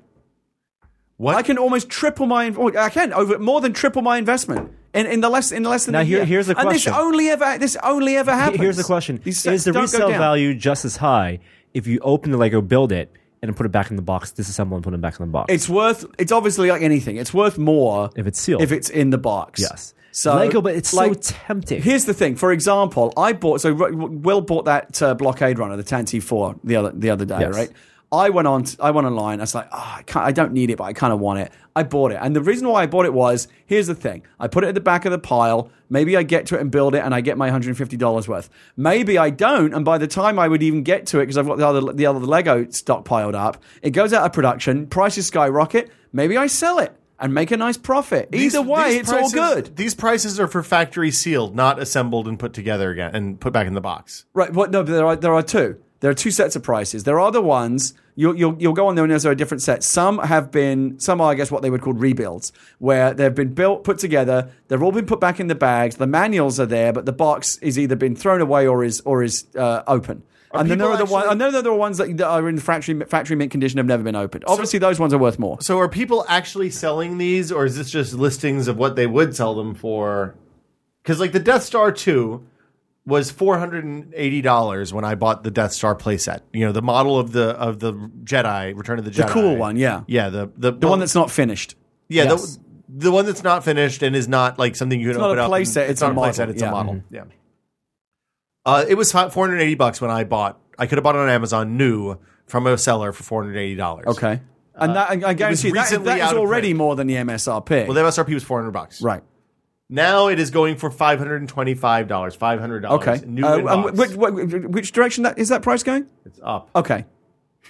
I just thank you. I wasn't sure. For a second there, I wasn't sure if $525 was more than $500. If this is the case, what you should do is go to Amazon right now and rent. Well, first off, you should rent a storage room because you don't want to put all this shit in your house. No, I'm not going to be one of those guys that like buys tons of shit, just so I can sell it. I'm saying I'm buying it. Yeah. Maybe I'll build it. Yeah. Maybe I won't. It's not like I'm going to buy it and like, I wasted that money. I can, at the very least, I get my $150 worth of fun out of it. So what you're saying... And at best, maybe I make a nice profit and buy something else that's even nicer. What you're saying is that you've transmorphed the fun of Lego from building the Lego to buying the Lego. I'm what I've been telling you is I have discovered a hobby that I am paid to have. This hobby not only pays for itself, it pays for me to do it. I want to read a quote of something you said to me yesterday evening. I'm going to your Twitter page. Wait, hold on. That is inadmissible. I'm going to the tweets. That was not presented in evidence in pre-trial. That was not in discovery. I'll allow it. Objection. Thank you, Norm. Who made him the judge? I guess he's Asian. That's fair enough. They always have to have an ethnic. They always have an ethnic judge in these TV shows. Have you noticed that? Well, it's all because of what's his name from the O.J. Simpson trial. Yeah, Judge Ito. Yeah. So you are Judge Ito. Okay. Why is he just because he's Asian doesn't mean he brought it up. Oh my God. Okay. I still object. This should not be. The jury will disregard this. This was 16 hours ago. He says. Gary Whitta, at Gary Whitta on Twitter says, at Will Smith, at the very least, I can hold onto these and flip them for a tidy profit when they go out of print. Well, you use the acronym. Out of production. OOP. Yes, yeah. OOP, that's right. Exclamation point, asterisk. New line. Asterisk? What's that? Asterisk. This will never happen. What's an asterisk? An asterisk. You know, the little thing, it's like a plus with an X through it. Do you mean an asterisk? Whatever. Asterisk. Asterisk. Do I say this wrong too? Asterisk. Asterisk? Asterisk. Isn't that like a French cartoon character? There's an S I at the think end. it is. Yeah, no, that's asterisk. Okay, anyway. Asterisk is something new that you've just made up. Norm, can you deflect the candidate from... oh, no, I'm going to get mileage out of this one. This was all worth it. We got asterisk out of it. If nothing else, this was all worth it. Go ahead, lay it on me. I'll take it all. This will never happen. So were you saying that they will never go out of print? Wait, sorry, I missed that. What happened after the asterisk? You said... you said... I can hold on to these and flip them for a tidy profit when they go out of print. Exclamation point. Asterisk. Asterisk. Asterisk. Asterisk. Asterisk. ISK at the end. Like risk. There's no X? No, it's K. Oh, man, I had no idea. It's funny. There is X in the front. I don't know how to spell the little upside down V above the 6 either. Do you? What is that? 6? What? There's a 6 above the 6. There's an upside down V. Oh, I just call that an up arrow. Right. I don't know what that is. I'm sure there's a name for that. I didn't even know that was a thing. What's that for? It's for. It's a carrot. Yeah. No, carrot's the other one. Carrot goes the other way. I don't think I ever used that. What would you? I think it's a carrot. What would one use that for? You use it to indicate power, like exponential power. Yeah. It's math. Maths. Also, cute eyes. If you can't put the number up in the cat corner. eyes. So when you said this will never happen last night, yes, also cat eyes. Thank you, Norm.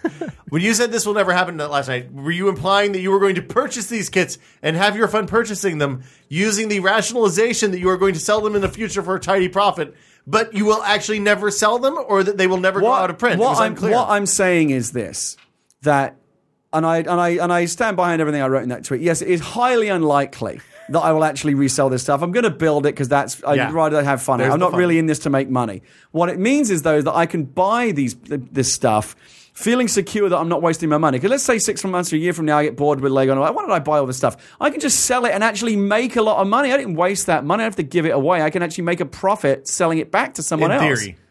So what you're saying is you're rationalizing this. But there's no... the theory is based on the market, which is there. I think step 1 is acceptance, Gary. You need to accept that you have a problem. Acceptance is the last step. Oh, yeah. Okay, well, whatever. You need I think we're in bargaining right now. Is that what's happening? Or denial. I'm not sure which one this is. Well, you're definitely in denial. But bargaining we're maybe making the transition to bargaining. It might be time. We might have to talk to Leah about taking away your VIP card. It's her card, so... We might have to talk to Leah about taking away her, just for safekeeping for now. And we'll trade it each day that you go without buying some Lego stuff. We'll give you a block with one more stud on it. It's not like I'm doing crack or in a fight club. This is a perfectly healthy, normal hobby. At least in a fight club, you'd be getting exercise. That's true. I'd also be getting the shit beat out of me and possibly having a split personality. Only one guy in the fight club that has split personality. You're not going to found a fight club. You just want to participate. I don't think any of those guys really went on to like a happy ending, did they? Meatloaf. No, not even close. Everyone remembered his name, though. Yeah, they remembered his name. Yeah, no one forgets Robert Paulson. It wasn't a very affectionate name. Well, fair enough. Anyway, so that's might be time to my take a point. step back. I'll be happy to have the conversation with you after the new Star Wars sets come out. Yeah, we'll give you chits made of Lego. Once I've built that Ultimate Collector's B-Wing. 1 month. So, 1 4x4. In terms of actual Lego news, Toy Fair is going on this week, and Lego did make a bunch of announcements. Yes, they did. For sets, in addition to the 10-year renewal of the Star Wars license. Yep. So, in terms of the architectural series, they're doing the Sydney Opera House. It's going to be very small, the Big Ben. And there's this gate that Korean gate? Yeah, it looks really good. I can't remember the name of it. The architecture sets don't look great. I was hoping for something a little bigger. Yeah, they're small. They're of the smallest. They're on the smaller ones that aren't that brilliant to build. And then the Jabba's Palace they showed. Yeah, which I think is very overpriced for the number of pieces. Yeah, plus there's no pit. There's no Rancor pit. It's not, but there is a separate... there's a Sarlacc pit as a separate set. Can we talk about the Kenner playset, the Kenner Jabba playset? Because you showed me the box for that. Yeah, did you have that as well? I had that same thing. I loved that when I was a kid. Well, and I got a lot of those toys before I actually saw the movie, so I didn't know what the context was, so I made up my own stories to go in there. Oh, okay. And lots of those stories were informed by the picture on the front of the box. Right. Because that was the only context I had. Right. So the picture on the front of the box shows Jabba with a water bong and his little, I can't remember, Salacious Crumb. Yes. And Bib Fortuna. And Bib Fortuna. But not Bib Fortuna. And a Gamorrean Guard. Gamorrean Guard. And I think Squid Face. You didn't get any of those characters. No, you only got Jabba and Salacious Crumb. Yeah. But the weird thing about this toy is if you think about it, it is a toy that featured a water pipe, presumably for some sort of super illicit Huttese drug, a slave pet. Well, it could be just like a regular hookah. There's nothing illegal about a hookah. Come on. Depends what you put in it. Do you think Jabba the Hutt's smoking tobacco? No, he's a fucking gangster. Some regular Star Wars He's getting spice. jacked up on some sort of, some scuba or something. Skooma.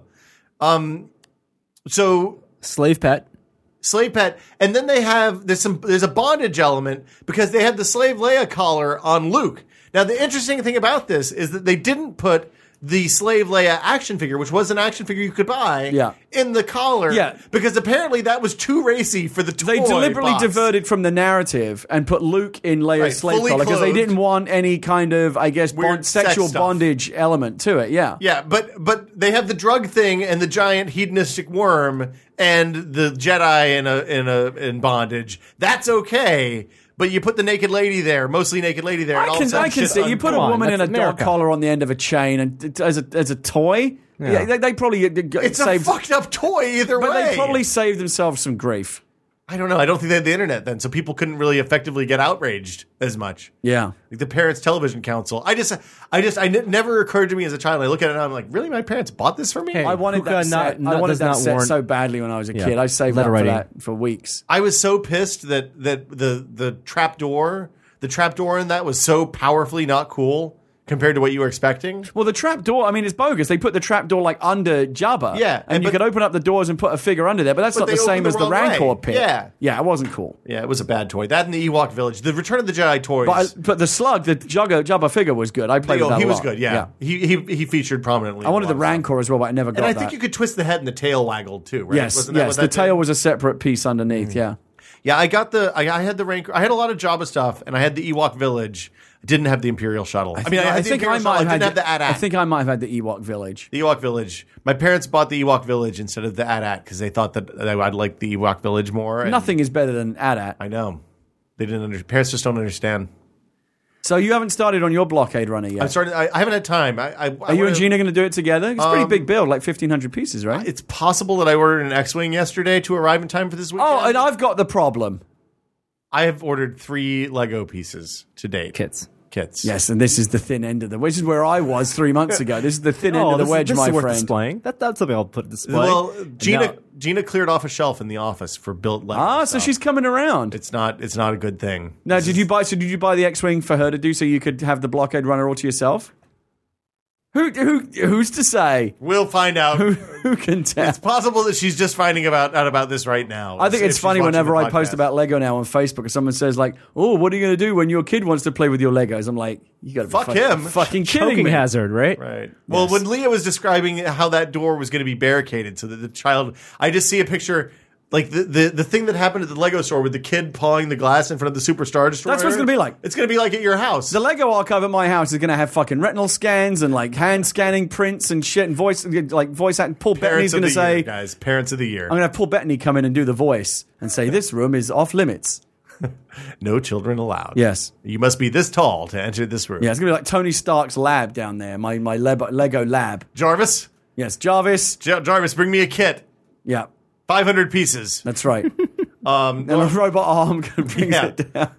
And then the robot arm just assembles it so that you don't have Yeah, to just does dirty the your hands. just does the Lego for me. Step 1, Jarvis. Step 2, Jarvis.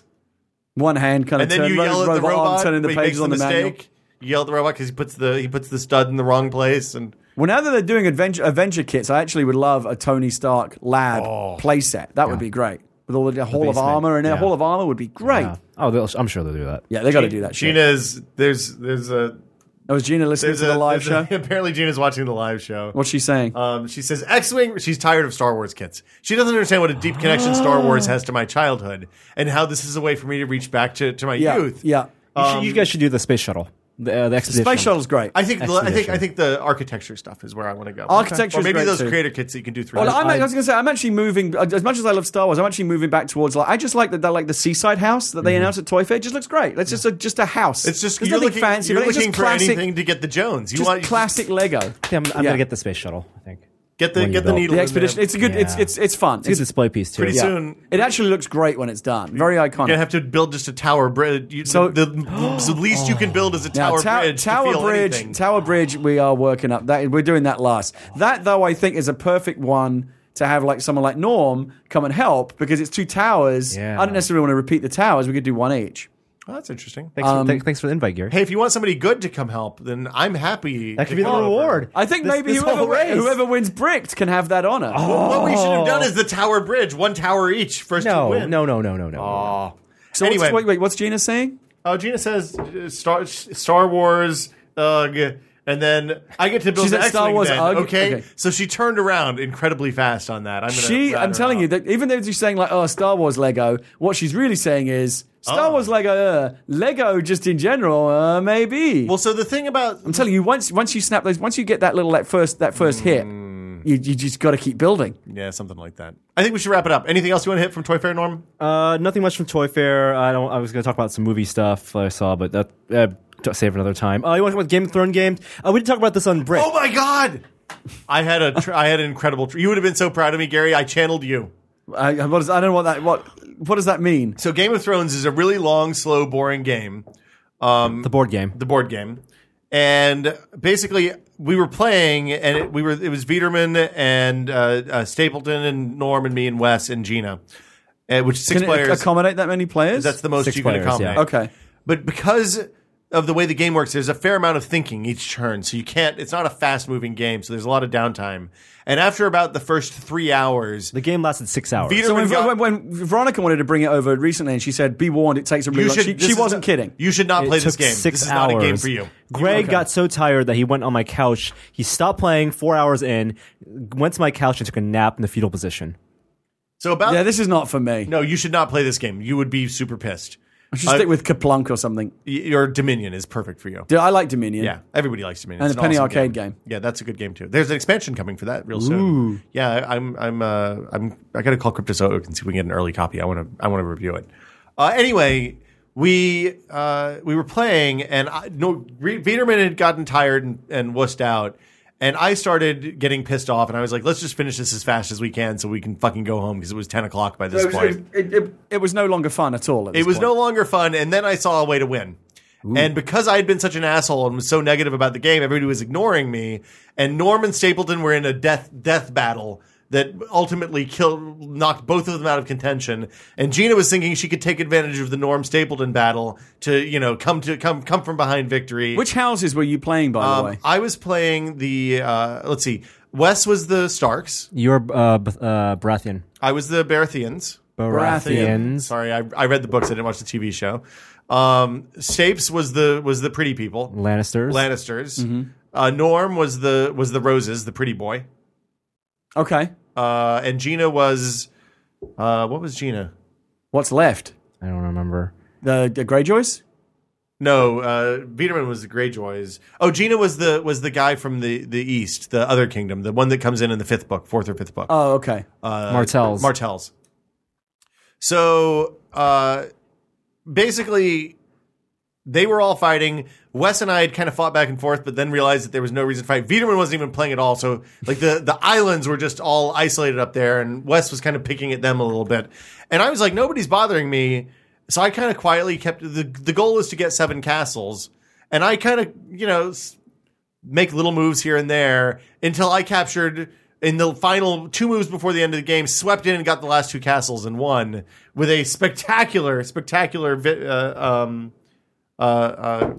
How is it channeling me? Gina likes Star Wars, by the way. She says she likes Star Wars. She just doesn't like Star troll Wars was so hard. enough. He was calling everyone an asshole on Twitter, venting about. I saw that. He was venting about the people that he was in company with on Twitter. Yeah, I remember him saying something like, "This game sucks," and then he said, "Oh, this game really only sucks like in proportion to the people you're playing with." Yeah, so that's why, and that must be why I think it sucks. A lot of people were saying the reason the game's bad is because you're playing with people who are bad. And so at the end, he's like, "I was lying the whole time. I love this game. I won." Like, fuck you. You might love this game, but everyone hates you now. Would you rather?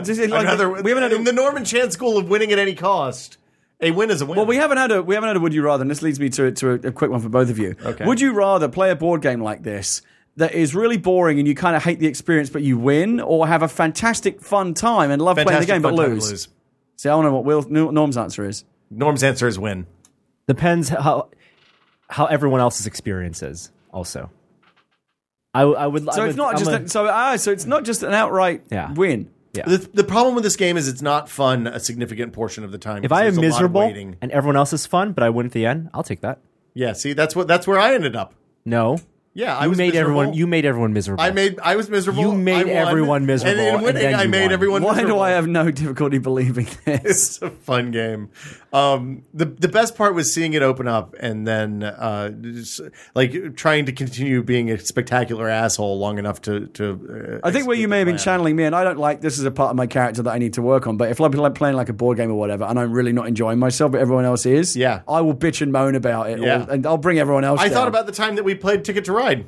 Oh, God. And what was that other one? Power Stone. Thunderstone. Fucking hell. Oh. Miserable. There's a Facebook version of that now that's quite good. Oh, great. No. A game I hate now on a platform I hate. Fair enough. But it does all the back end math that's confusing and hard. Okay. Which is good. All right.